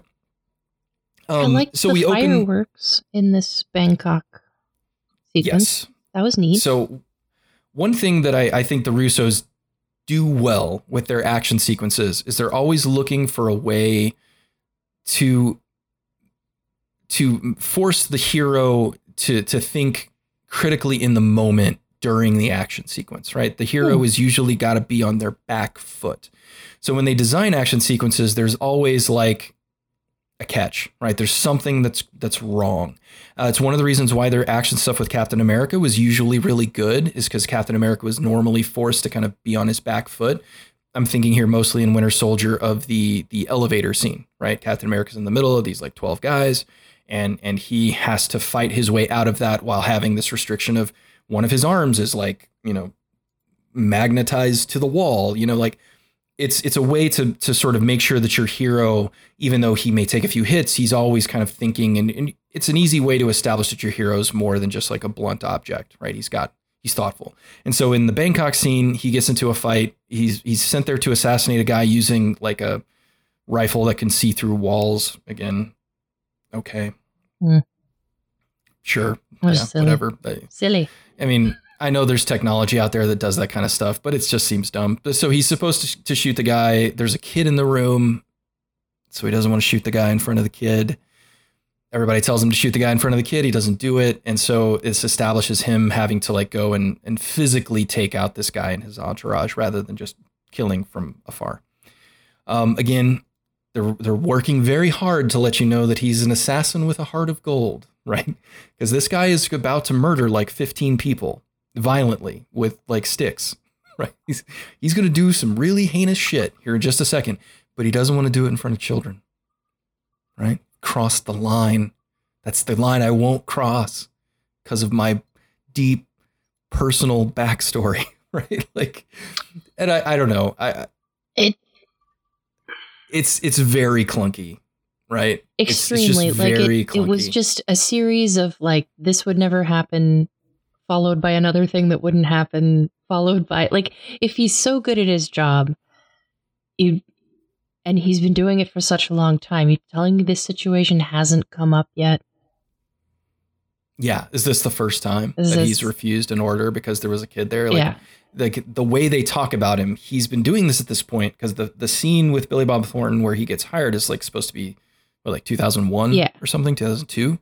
So he's been doing this for 20 years. And you're telling me over the course of 20 years of missions. He's good at his job and he's uncompromising, right. And they kind of sell this guy. And then the first thing he does is like, no, not going to do it. I can't. No, there's a kid. There's a baby here. I can't kill in front of babies, or whatever. And so it's very clunky. It raises more questions than it answers. And it's obviously just a way to get him outside with the big firework launchers. Exactly. And it's like, why didn't you just make it happen there in the first place?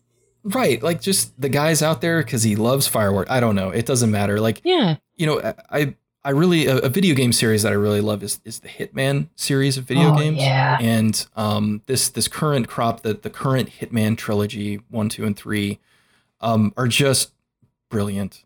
They're basically puzzle games. Like they're not action games. You can play them that way. You can just run through the level and murder everyone if you want to. But they're great. And what it really does is when you're playing them, and granted it's an interactive experience, not a passive filmic experience. And I understand the difference. But when you're playing Hitman, what you understand is that being a Hitman is really more about planning than it is about skill, right? And wearing various hats. Exactly. And sometimes bird costumes. And so when you watch a movie like this, where everything is already planned, and then you make the decision to go unplanned, it sort of actually diminishes your skill as a trained assassin, right? Because if you've gotten to this point, everything's already gone wrong.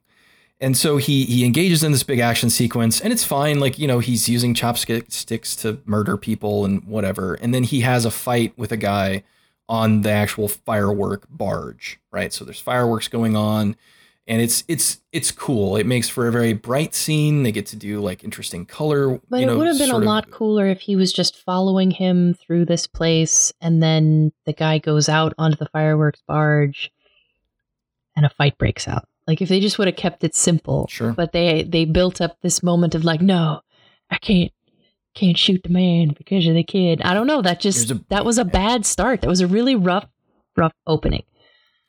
Right. I mean, because like we've already got a film that kind of, since it opened where it opened, with his past, we've already got a film that's kind of defying how the modern spy action thriller opens. Because the typical way it's done now is you have a cold open where, spy doing spy things. Information is revealed, something happens, a bit of, basically the scene in Bangkok, but we would have started there. And then everything sort of spirals out from that because it's cold open. Thing happens in cold open that seems unrelated to the remainder of the film, but we find out later that it actually has, import, right? Like that's standard spy action movie opener now. So we've already defied that structure. And then when we get to our spy opener, we show him failing to do his job, which again, that's fine. But what are we learning about him because he chose to fail? And then we get this big action sequence on a barge that, again, there's only so much coincidence that you're going to be willing to give characters for like, oh, okay, I believe that it came together here kind of thing. And I know there's an old screenwriting rule. It's like the audience will let you get into more coincidences than coincidences that let you get out of things. But this movie strains it on both ends, right? Like there's just too much coincidence. So they wind up fighting on this barge, and it's a fine action sequence. But the problem is, too, I've watched too many spy action movies and action movies in general. The moment I saw the guy that they had picked to be the target, I'm like, oh, there's going to be a big hand-to-hand action sequence because that guy, he's in John Wick and he's in all those other movies doing hand-to-hand fight sequences. So I was like, I immediately knew how this was going to end because I'm like, you don't hire that guy unless he is going to be the actor / stuntman who gets into the hand-to-hand fight with Ryan Gosling. So like, that's on me. Like, I can't blame the Russo brothers for that. But like, I immediately knew, oh, yeah, that's where this is going. And so they have the fight and it's fine. It's well choreographed. They fling fireworks at each other at the same time and it's whatever. But then of course he reveals at the end as he's dying, right? Oh, what's you Sierra 6? I'm Sierra 4. Right? Like I'm one of you and they want me dead because I know too much. Bum, bum, bum. And then he, of course, has a thing. He has a bangle, a MacGuffin that has all of the secrets on it. Here's all the secrets. They're all here. That's what I was here to sell. That's why you needed to kill me. And okay, so again, Ryan Gosling's character has been in the spy game for 20 years. And he just believes this dude. Yeah. Straight off the bat. Now, granted, he does ask him a couple of, forces, right? Like, where did Fitzroy find you? Right. And he's like, oh, he found me in prison, blah, blah, blah. I'm just like you. So he did have answers, right? He did know things about the program that would indicate that, yes, he's being honest. But still, like, I mean, the dude knows the moment the moment he runs, he's going to be on the run, right? Like the moment he leaves, this is happening. And he has to buy this guy's line, hook, line, and sinker for that to happen. And too much has happened for us to believe that this guy, this trained assassin who's done exactly what he's been told for 20 years, murder, murder, murder, death, death, death, kill, kill, kill, would just be like, nah, yeah, I believe you, dude. I'm on board with what you're throwing down. Let me steal this bangle and then disappear into the Bangkok downtown area, right? Like, really?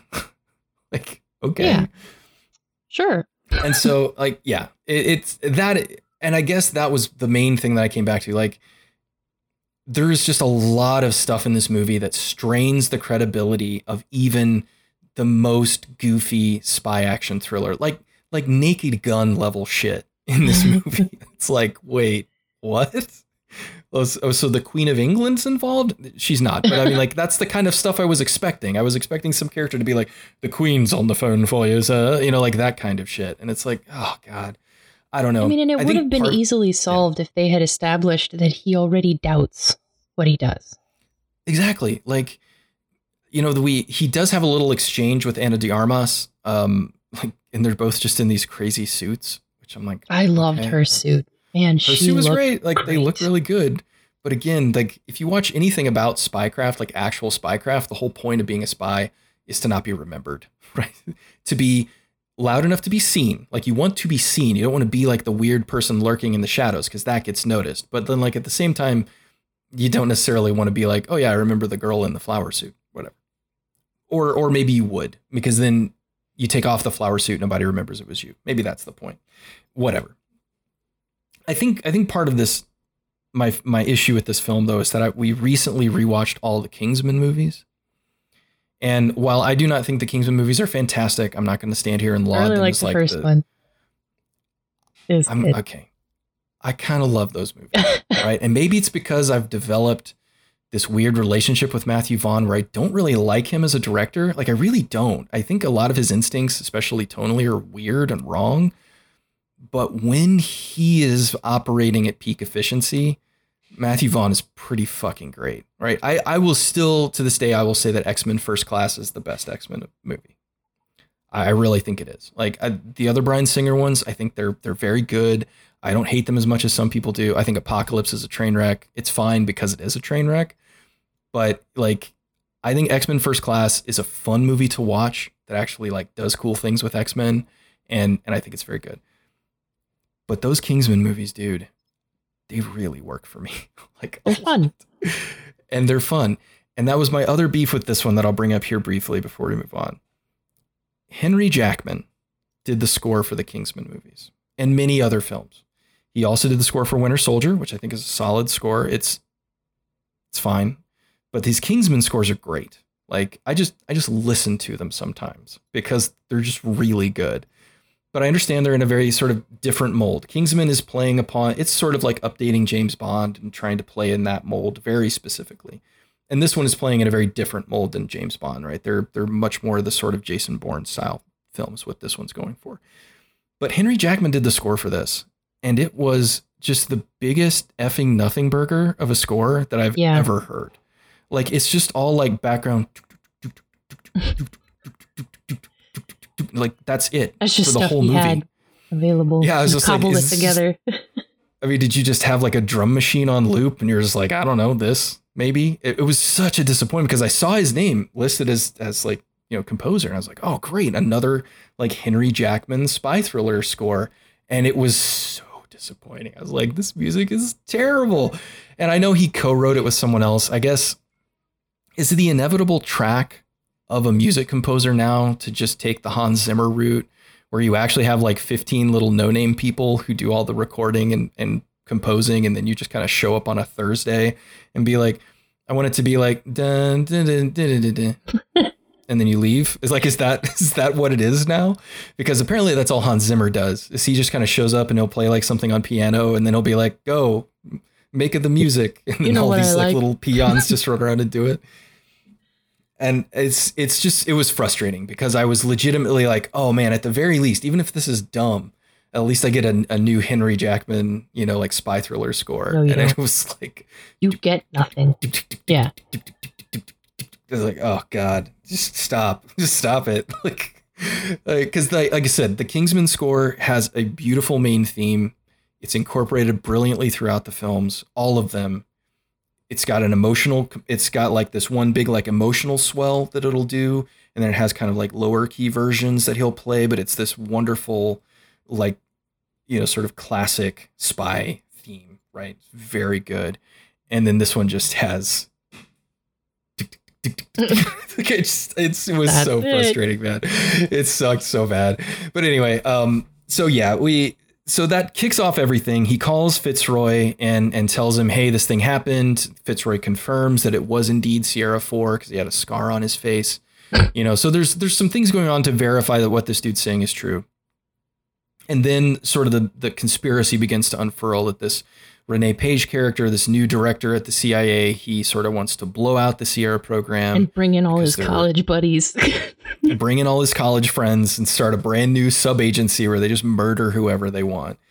And so it really then becomes this, I mean, I'm sure in the marketing materials, it's like a deadly game of cat and mouse between Lloyd and Six. And it's like, whatever. It's not that. It's really just Six doing what he was going to do anyway, going where he's going to go to try and solve this mystery or whatever. And then just Lloyd chasing him with all of these teams that they loosely establish. Alpha team, Bravo team. They all wear weird masks and they show up in different places. It's just so straightforward and so lacking in a video game, real character. It's video game stuff. Yeah, it's like the enemies even come in waves, like in a video game. They do. Yep, they show up in different vans and then all pop out at once. Yeah, it's like, do you really think it's the best move with this trained killer to just all show up in the same van and then just get out the door at the same time? It's like, is that really the best choice? A lot of it just doesn't really have any payoff, and it feels like we're just setting up pieces because we know that these pieces need to blow up on this side and we got to have some things over here. And a lot of it felt very much like Payday 2 kind of stuff, right? Like, oh, we got a heist and we got to get these guys in here with these weird masks on and blow some shit up, and it is very strange. There's some interesting action sequences. We'll talk about those in a sec, but so in essence, the emotional core gets told to us through a flashback that Six, that when Fitzroy retired, I guess, when he left the agency, he had a niece, I guess is a niece. Yeah. Like his brother's kid or sister's kid or something.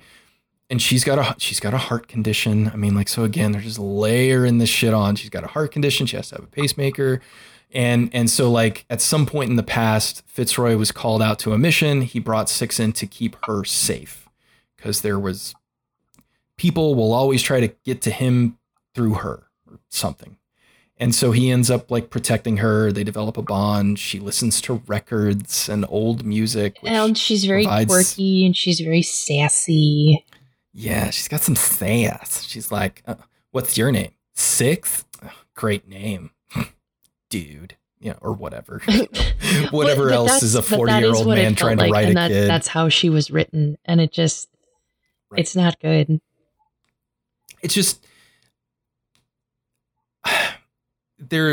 it's hard to establish kids as interesting without relying on quirk or something about them that makes them quirky, right? So for her, it's the pacemaker and the records, which the pacemaker they actually do incorporate into the story. That is eventually how he finds her, because pacemakers are logged and registered. And if you can get to the company that makes it, this was a bit nebulous, but like I didn't realize that pacemakers had like GPS locators in them, but apparently they do. I don't know about that.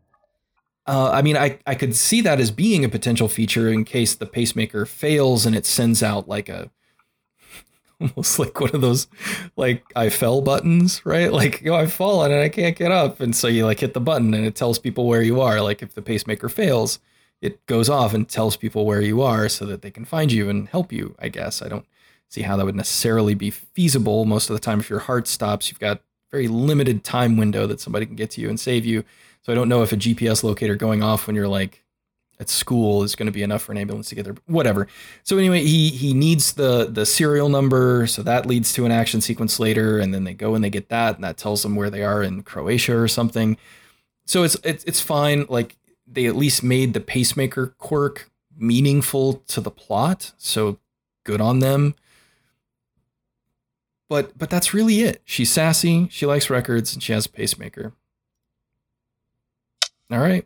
That's all you need. I guess she's worth dying for. Because old men need kids to take care of in order to prove that they have emotional weight, right? Like, and that's, again, I'm not upset about it. It's fine. Oh. But could they have done more? Could they have like, and they do have a scene where they like eat breakfast together, right? Like pancakes or something. That got referenced at one point, I think. But yeah, it's if you're going to do that, do more with it. It was my basic feeling. Like, if you really want me to care about this girl, please do more with the girl, because she disappears for like an hour in this movie. She gets shoved in a room, in this palace or castle, wherever they are. And then we never see her again until like the end of the movie. Right. I mean, maybe there's one scene where Lloyd's trying to intimidate her, but they know she doesn't know anything. They know she can't help them in their investigation. She's just a bartering chip. So it was, again, a bit of a nothing burger of a storyline. I would have liked more. And then the scene I referenced earlier at the end, right? So at one point she's listening to, what's the name of the song? Silverbird. Mm-hmm. Something like that. She's listening to Silverbird on her little 45 on her Crosley radio player, which I'm sure Crosley provided a little bit of something. They gave everyone their very own Crosley record player. You guys need some record players? Guess what? We're $49.99 value. Right. Like she couldn't afford a better record player than a Crosley from the bottom shelf at Walmart. Whatever. So she's listening to Silverbird, and then at the end that comes back. She's captured again, because that's what little kids do. They just get captured, and he's coming to save her, and he takes the time to break into the home where she's being held without killing anyone, to leave her a Post-it note to tell her to play the song really loud, so that he can then break into the home again via a different vantage point and murder everyone before rescuing her. And in that scene, and this even confused my kids, because we did watch this with the kids, which I'm not sure was a great idea, but we did. And so she's sitting in the room while he's doing the murders with her hands over her ears, crying and apparently screaming in terror, knowing that, this guy, her protector, her savior, is currently murdering 20 to 30 seemingly government agents, like other CIA agents, to rescue her. It seemed off. It's a weird way to end your spy action thriller, dude. Like, but then they immediately hop in a Jeep and they ride away, and they're gone.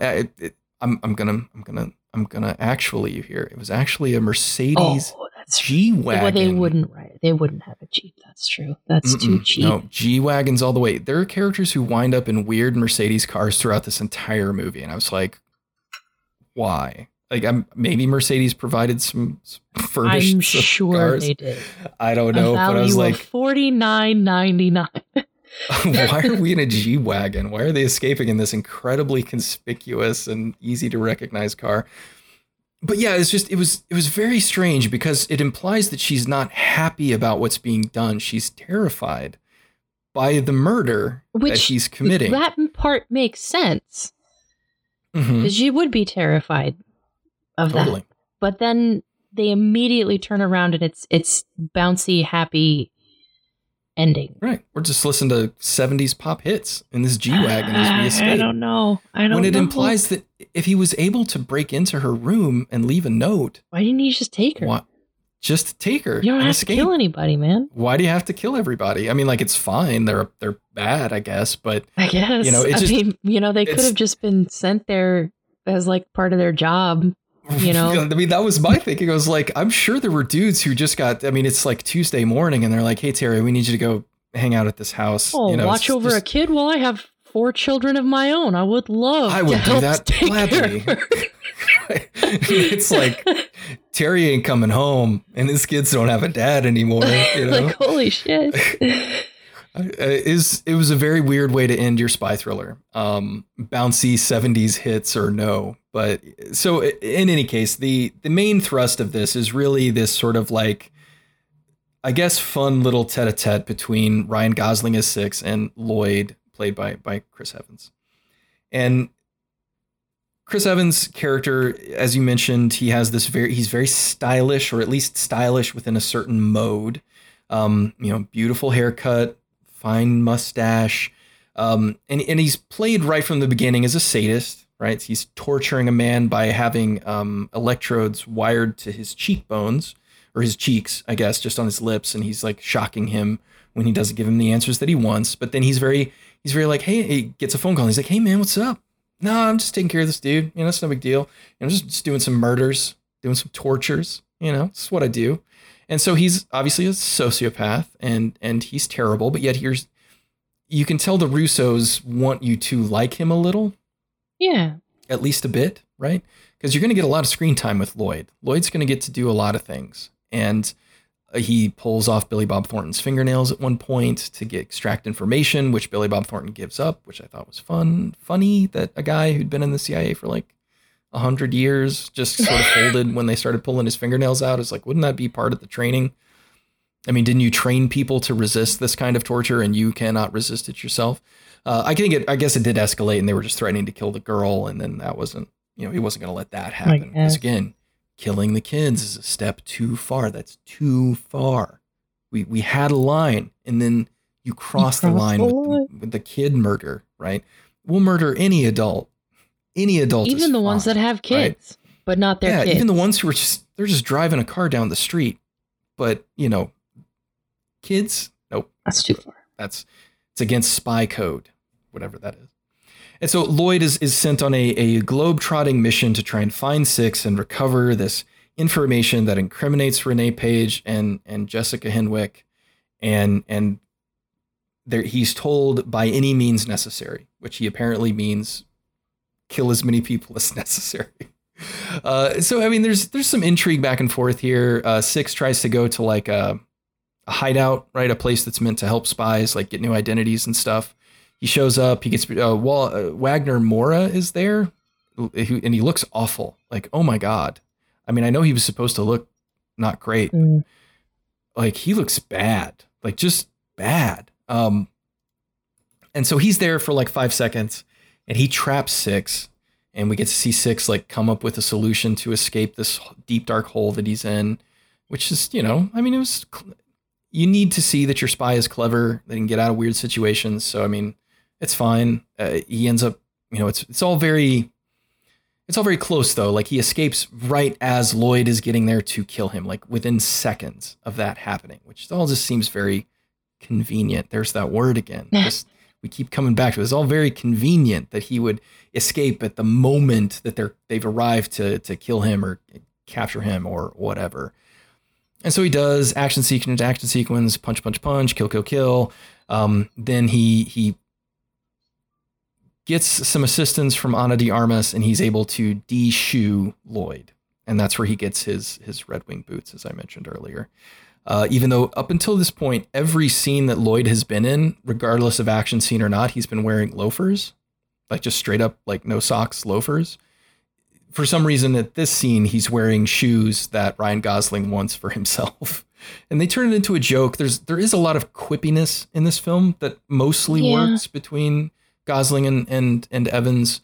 Gosling makes fun of his, mustache and his clothes and, how pretentious everything is. And Gosling, and Evans rebuffs most of them sufficiently. And, that's fine. I mean, like I've seen enough spy movies to know that spies need to be able to quip at each other from time to time. And Lloyd is kind of funny. I mean, like he gets the you want to make an omelet, you got to kill a few people. That was funny. Like I genuinely laughed. That was good. That was good. I mean, like he definitely gets the highest degree of lines that can be interpreted as funny. But it's mostly sadism humor, right? Like that kind of thing. Bad guy. But it's such a bad guy. Right. Like there's never a question. Lloyd is not going to have his heel turn, or not his heel turn, but his redemptive arc, right? Like there's no redemptive arc for Lloyd. He's just bad. And that's good. I mean, sometimes within these movies, especially modern spy thrillers, they do want to play with, maybe the good guy is the bad guy, maybe the bad guy is the good guy. Who can tell? Like there are definitely those spy thrillers that want to sort of play and dance on that line. This is not one of those, right? The bad guys are bad, the good guys are good, and you're going to watch the good guy slowly murder and dismantle the bad guys until he achieves some semblance of a goal, right? And that's it. It's a little bit. Did you ever play the game Ghost Recon Wildlands? That's a weird thing to mention, but yeah. I don't even know what that is. Ghost Recon. So Ghost Recon coming back. I mean, we've come full circle to Clancy, right? That's what's happened. So Ghost Recon is one of the Tom Clancy franchises, and Wildlands specifically, you're a team of 4 special agents, gray men, if you will. I mean, that's kind of what you are, honestly.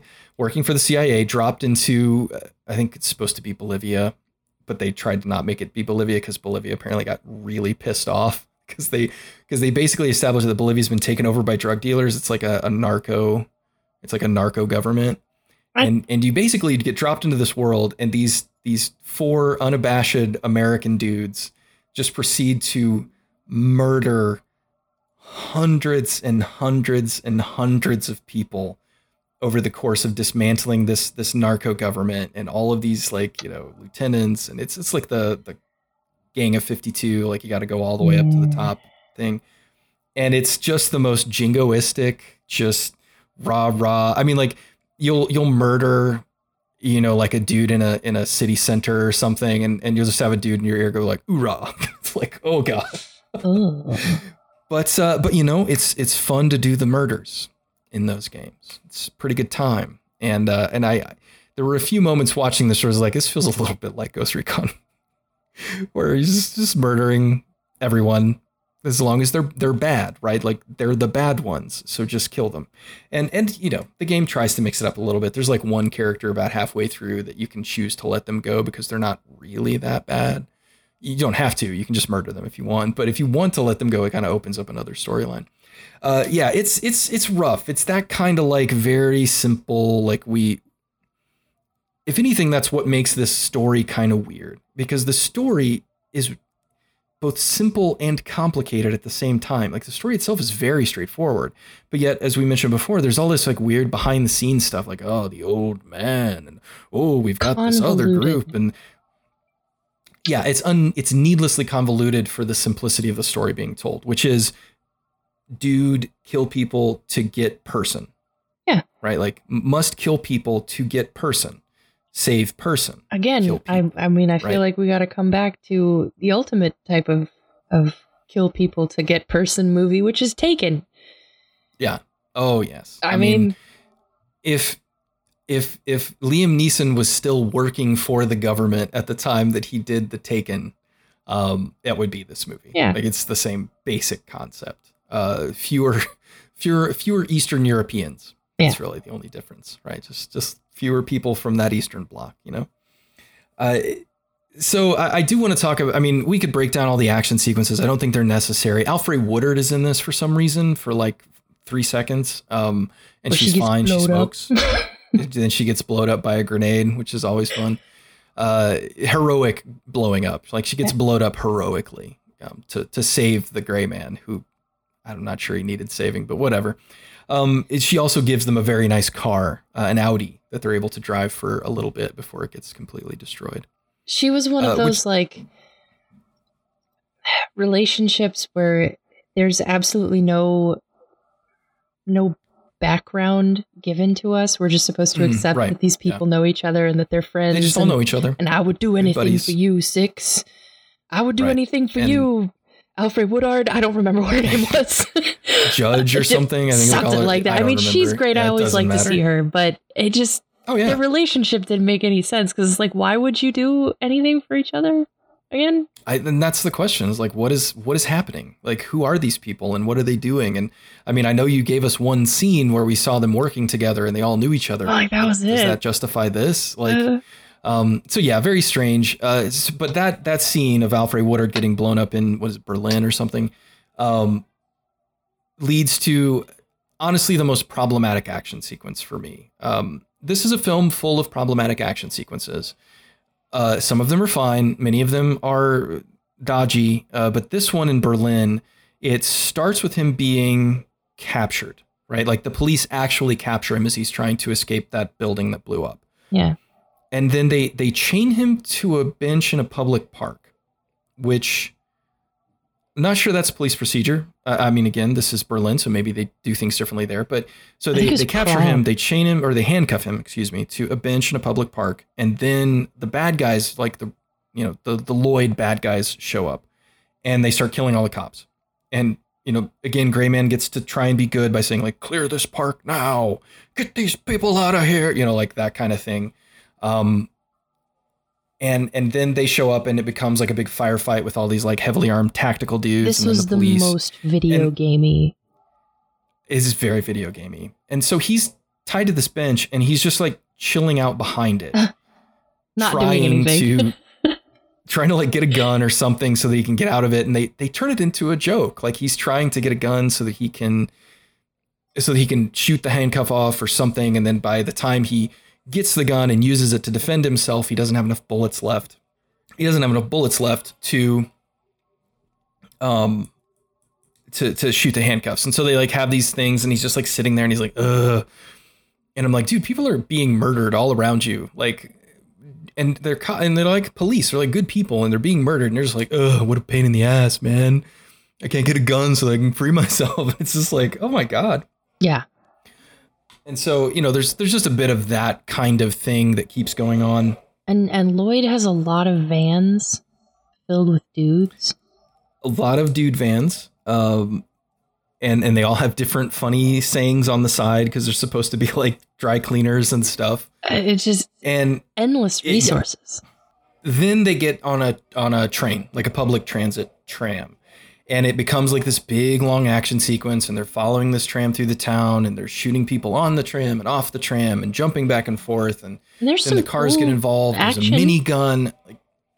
Sorry, go ahead. There's some cool action here. I mean, it's not all bad. Like we're making it sound like it's terrible to watch. It's not terrible to watch. No. I mean, it's the type of thing that you would expect from the Russo brothers who have managed big, weighty action sequences before, right? But again, it just resolves in such a way that it's nigh unbelievable that he is okay. Because he's like riding on top of the train for a certain point, and he's on top of it, and then the train crashes through a building, and he ends up like jumping onto Ana de Armas's car that she's using to follow along. And it's just one of those things that the scale of it gets away at the end, and it turns into a superhero action scene where now Six is a superhero. Right. Like he is Superman. Like he is capable of surviving this thing that under normal circumstances would just kill anyone else. And I mean, they get a laugh out of it where he's like, can we just go now? You know, or whatever. But I honestly preferred the ending action sequence at the castle to this one, which I feel like this was meant to be like the set piece. Right. This is the one that they wanted to have in the trailer. Right, this is the trailer action set piece because it's got so much going on, but it didn't feel scaled appropriately. It was too much. Right, it's sort of like how Bond always tends towards the ridiculous. Like there must be this scale of as a Bond franchise goes on, it must get more ridiculous. Like it just has to escalate. He's got to go to the moon. You know, he's got to go to the moon, right? Somebody's got to shoot a laser at the moon or shoot a rocket at the moon, and he's got to go deal with it. Like it's like the inevitable end point for these spy franchises is they just keep one-upping themselves. And it's like the Russo brothers one-up themselves inside their own movie, which is weird. You know, it's like you didn't have to go this hard, right? Like you could just had him fight on the train and then have the train come to a stop and him step off and be like, well, that was fucking weird or whatever. Like you didn't have to crash the train into a building. It's like it's okay. Yeah. Like you don't have to do that kind of stuff. It's fine. And so that was the one. Even my partner, she was watching it. She was like, "Really? He's fine? Like that train just went through a building and he was on top of it. How is he okay? Like he's 6. He's 6. He's super 6. And that was the thing is like sometimes the action in this strains credibility. Yeah. Like just too far. Right. And it's not bad. And it's certainly spectacle. So if you're coming to this for spectacle, you're going to get it. But it just, I didn't want to think of Six as this unstoppable superhero. I like my spies a little vulnerable and, capable of being in danger. And this sort of set the bar as like, this dude can never be in danger.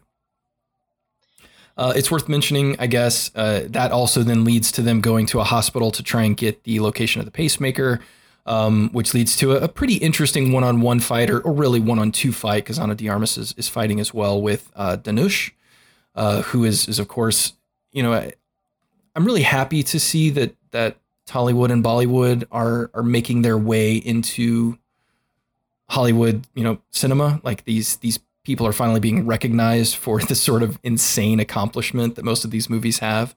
Especially their action films and their sort of big movies. So he's in it, and it's a great action sequence, just a really standard sort of like fight choreography sequence that ends pretty well. And then that sets up the sort of final big action set piece at this castle, where Lloyd has been holed up, in his control room, dictating what all of these other teams are going to do, and then watching them all get killed by Six, kind of one right after the other. So what did you think of the end, how this all wraps up? They go to this castle, Ana de Armas, they get, sort of like roided up with weapons, and then they assault the castle. Six goes in secret. Ana de Armas creates a distraction outside. There's a bunch of explosions. We get a little bit of the drone stuff happening with some speed drone shots. How do you feel about this ending as it wrapped everything up, or attempted to at least? It was fine. I mean, it definitely had like boss fight energy. Yes, particularly the hedge maze. Like I was like, oh, a set piece. Ooh, how nice. Hedge mazes. Wow. Are fun. The one thing I did want to point out, as a person who has worked in and around and currently in the field of technology. So there is another hand-to-hand fight between Danush and Ana de Armas. And the main weapon being deployed is a power strip, which I'm fine with that. True. Right? Like I love it when an action sequence incorporates like just stuff in the environment. I think that's really good. But I just had to call out that I think that power strip had the longest cord on it that I've ever seen. It was like 25 feet long with a power strip on the end. And in the moment I was like, that's too long for a power strip. Like I know that's stupid, right? Like that's a stupid thing to call out in a movie, but I was like, no, that's no power strip. If you had a power strip like that, you certainly wouldn't be risking it in a fight. No, that's probably hundreds of dollars. To happen to it, because that's the power strip. That's the one that had everything going. Home Depot only had those once, and they've never had them again. Take good care of that. They're probably a fire hazard. Strip. They couldn't take care of it. Of course they are. But where are you ever going to find one with a cable that long? I mean, dude, Monoprice discontinued theirs. Anyway. Yeah, it was one of those things. And that's kind of was my story with this movie, is that I'd be going along and it would be fine. And then like a thing would happen and it would just sort of like pull me out of it. Like just something goofy would happen or some strain of coincidence. And I would be like, what? And like, that's what you don't want. And that's one of the things that maybe it's because the Kingsman series is so over the top and kind of ridiculous. Like they established that from the get-go. Like it's a spy agency that's based out of a tailor shop. So you're just kind of like, yeah, whatever, anything goes. But those movies, as much as they strain credulity over and over again, there's never a point where something happens and I'm like, that's dumb. Yeah. Like it just doesn't. Whereas in this one, that happened at least 3 times over the course of the movie. It's like, I don't know about it. It wants to be realistic, but it also wants to be over the top, wild, and crazy. And that balance is hard. I mean, that's a hard balance to maintain for anybody. But it certainly seems like this film tries to have their cake and eat it too. Like they want Six to be an unstoppable, like Captain America level superhero. But at the same time, they want him to be this like vulnerable dude who cares about kids and, wants to do the right thing. And it just tonally, that doesn't always land. I think it might have helped. I mean, I frankly, Ana de Armas is wasted in this. Like she gets nothing to do. She has like 3 scenes. She gets that one line where she gets to tell Renee Page to like, get out of my personal space. That then gets flipped around on her at the end. And she doesn't get a way to get one up back on him. Which was like, dude, you totally just stripped her of her best line. And like, because at the end of the movie, she's gone back into the fold. She's still part of the CIA. And she's in that part of the and he's like, get out of my space. Weird because it. Oh God. Yeah. We were so victorious and like, yay, everything's going to work out. They got the girl back and everything will be fine. And then it's like, no, these terrible people, the old man, whoever that is still in charge. Oh, man. Yeah. And nothing is solved. We get this big action sequence at the castle. he ends up in a hand-to-hand fight with Lloyd in the hedge maze. And then that's fine. I mean, Sure. Gosling and Evans do some good choreography. I don't think Lloyd is dead. I think, I think he's hurt really bad, but I don't think he's dead. I think they'll bring him back. Maybe not. I don't know. I haven't read the Gray Man books. Maybe he's dead and he's dead for good, but these are spy movies. They're basically superhero films at this point. They're going to bring him back, I suppose.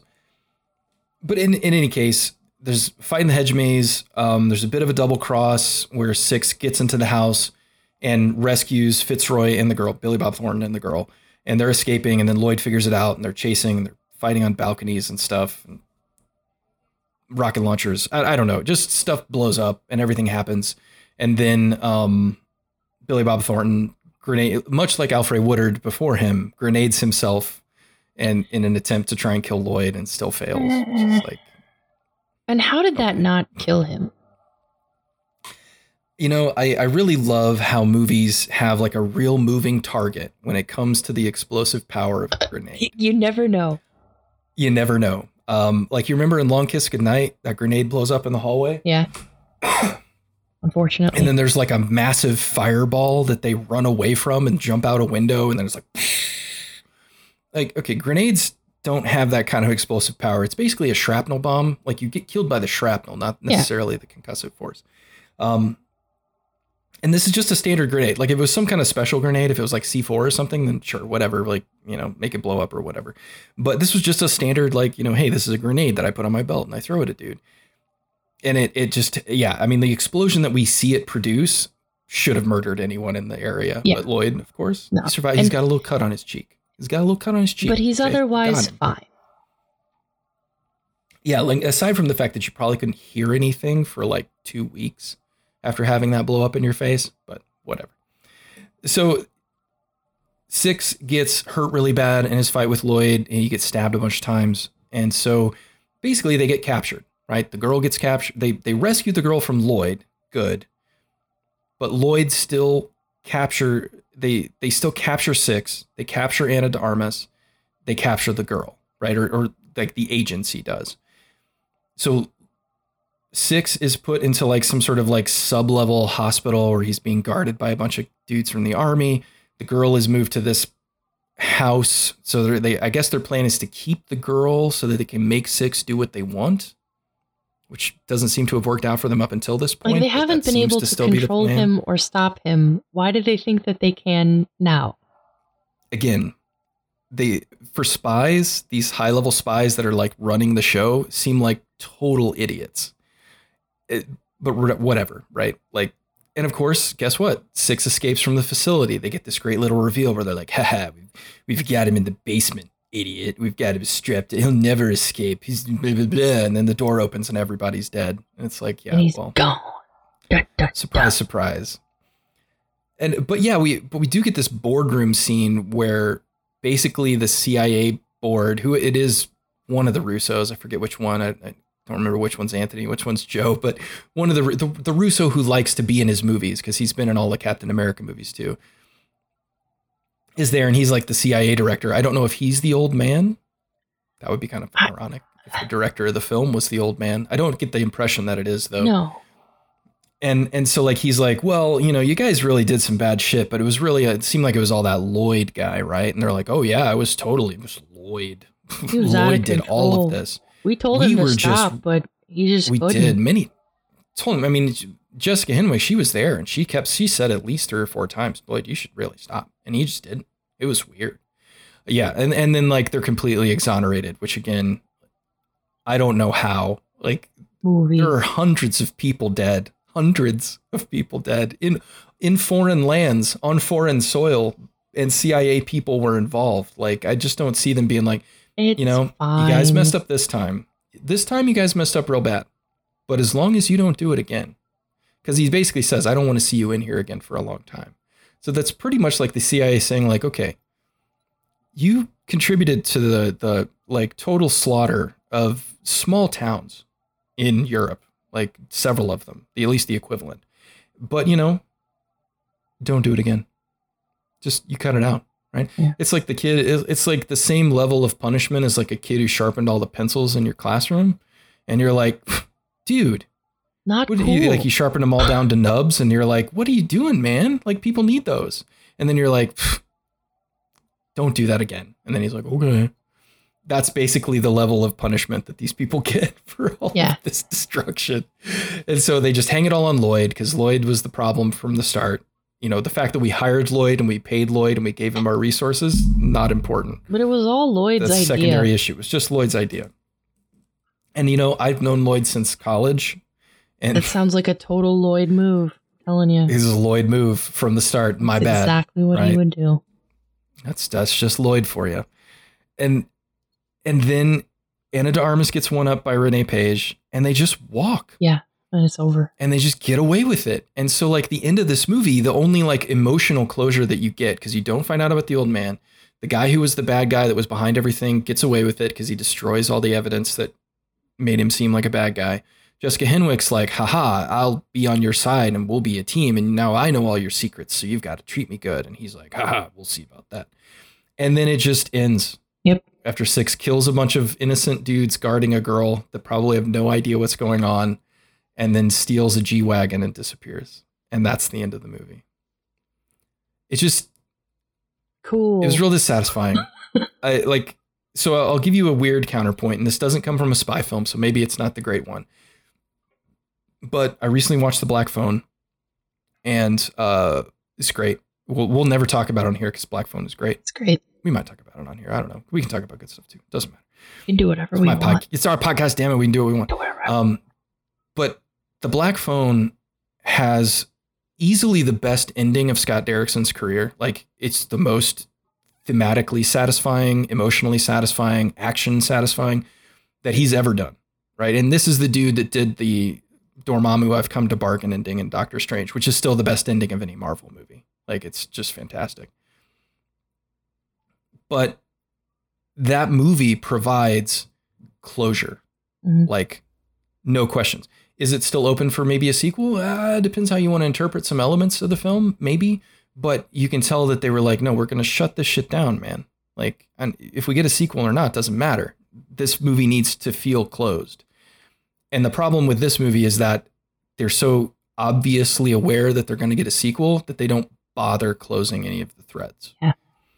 And that's a problem, right? Just for making this a satisfying watch. And maybe that's Netflix. Netflix changing everything into television. Like, all things are television now. All movies are television. And Marvel's done that too. So, I mean, maybe the Russos are cool with that, I guess. But at the same time, like, I miss movies that just felt comfortable ending. Yeah. And saying, like, this is the end. So that you could just say, right, this is that movie and not that series. Right. And if I get more of them, great. But that one should end too. Right. Like, movies need endings. We're just, what did Dan Olson on Folding Ideas say? We're just in the middle now. We're just, these are movies that never end. We're just perpetually in the middle of things. And that's why people get exhausted. Sure. Yeah. I mean, it's got to contribute. So I was very disappointed in how the film ended. And I think I would feel better about it as a film if it had ended better. Because by the time this rolls around, that, like, the sequel rolls around or whatever, I may not be a Netflix subscriber, and I don't think I would come back for Gray Man 2. No. Right? Like, would you? No. I mean, yeah. I mean, like, why? There wasn't anything about this that was satisfying enough to make me think about that. I watched this because if they told me the Black Phone 2, right. But if they told me the Black Phone 2 was going to be exclusive to Netflix, I might. Yeah. Because I want to see, okay, like, that movie was good and it ended and I felt good about it. Now I want to see what else happens. That's fine. I don't know. It's a weird place to be. I think it's a fine film. It's made well. The Russo brothers deserve their accolades for being able to navigate these massive, big budget action things. And right? Probably this is a really, really great cleanup effort for books that are buckets of garbage. I mean, I've never read them. I haven't either. Like I said, I think I might. Like they're buckets of garbage. Yeah, like, you've got the mid to low tier spy thriller sort of like realm of books is like 99% garbage. Right? Like, they're just not very good. And I don't get the impression that this is a very good one of these. I really don't. But like, I mean, like I don't think the Bourne series in book form was very good either. And they were able to turn those into successful and mostly decent films. So, I mean, you can certainly elevate it through the adaptation, but this, I don't think does much of that. Like I said, it's got 2 great leads, solid supporting cast who do as best they can with what they have to do, with some good action set pieces. And that's really it. Yeah. And maybe that's enough. Like I said, Netflix certainly seemed to think it was. It's enough. Yes, exactly. If you have Netflix, definitely check it out. If you don't have Netflix, get a password from a friend and maybe check it out, but don't necessarily sign up. Maybe if you can watch it in your free trial period, sure, or whatever. Yeah, sure. Yeah, like it's worth a free trial sign up. You can create an email address just to check it, go on and check out The Gray Man. Sure. All right. So I guess, we've belabored it enough. It's a fine little action thriller that probably should have been smaller scale. And I think I would have liked it at a smaller scale. Definitely. But, Netflix was throwing those money bags around and this is what we got. So, all right. Thank you. Thank you, Netflix, I guess. I appreciate you. All right, so I appreciate you, Netflix. Thank you, Reed Hastings. I love you. So what's any final thoughts on The Gray Man? So we're pretty middling on it, I think, is pretty evident. It's still a recommend, but it's a pretty lukewarm recommend for me. It's not a slam dunk. It is not the be-all, end-all of modern spy action thrillers. But it will certainly provide for a satisfying afternoon. Also too long. Yeah. I'll throw that in there. Far too long. But once again, movies are too long. So far too long. I will say this on here, but we can talk about it a little bit after we finish recording. If you have not watched Prey on Hulu, yeah, you must watch Prey. 10 out of 10. No notes. First truly great Predator sequel. Because all of the things that we've said about The Gray Man that make it bad, it has none of those. Yay. Fantastic. Absolutely wonderful. Dan Trachtenberg is 2 for 2. 10 Cloverfield Lane, Prey, both excellent. Dude knows what he's doing. Give him money to make more things. But anyway, so to wrap up, all right, any final thoughts on The Man of Gray? I love Chris Evans and I love his mustache. He should have a mustache all the time. Yes. If there's anybody that can bring the mustache back, it is that man. Him and my partner can rock the mustache. That is true. It looks real good. Your partner does have a great mustache. And he does rock it well. I have a big full ass beard right now, and get yourself I'd watch a movie like this, and I'd be like, and I'm like, maybe I could pull off a mustache. And then I look at my face, and I'm like, nah, I probably can't. It's okay. But yes, I think it's my mild recommendation is that it's certainly worth your time. I think there's some better sort of interesting thriller actioners out there. I'll throw out again Reacher on Amazon Prime. It's a series, not a movie, but great little thriller, sort of mystery series, really well acted, nicely scaled. Very good, like really solid. Chris Evans is fun to watch. Ryan Gosling's fun to watch. He wears Red Wing boots. I know those.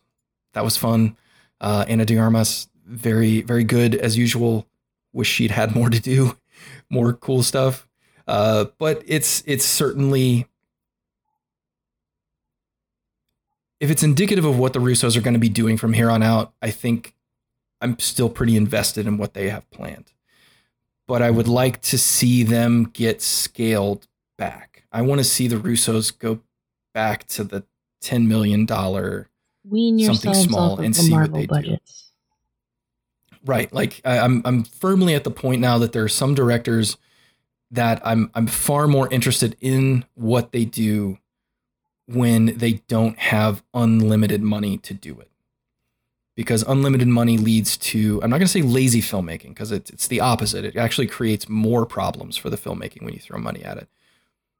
But I think I like it when I like seeing directors who are forced to work with limited scope and limited budget because they get creative. They try things, right? Because like, you can't tell me that Paintball 2 on Community didn't have a shoestring budget. And I watched that and I'm like, look at all they were able to do with this, right? Like that for me is more exciting. Whereas if you just turn on the money hose and spray down the set,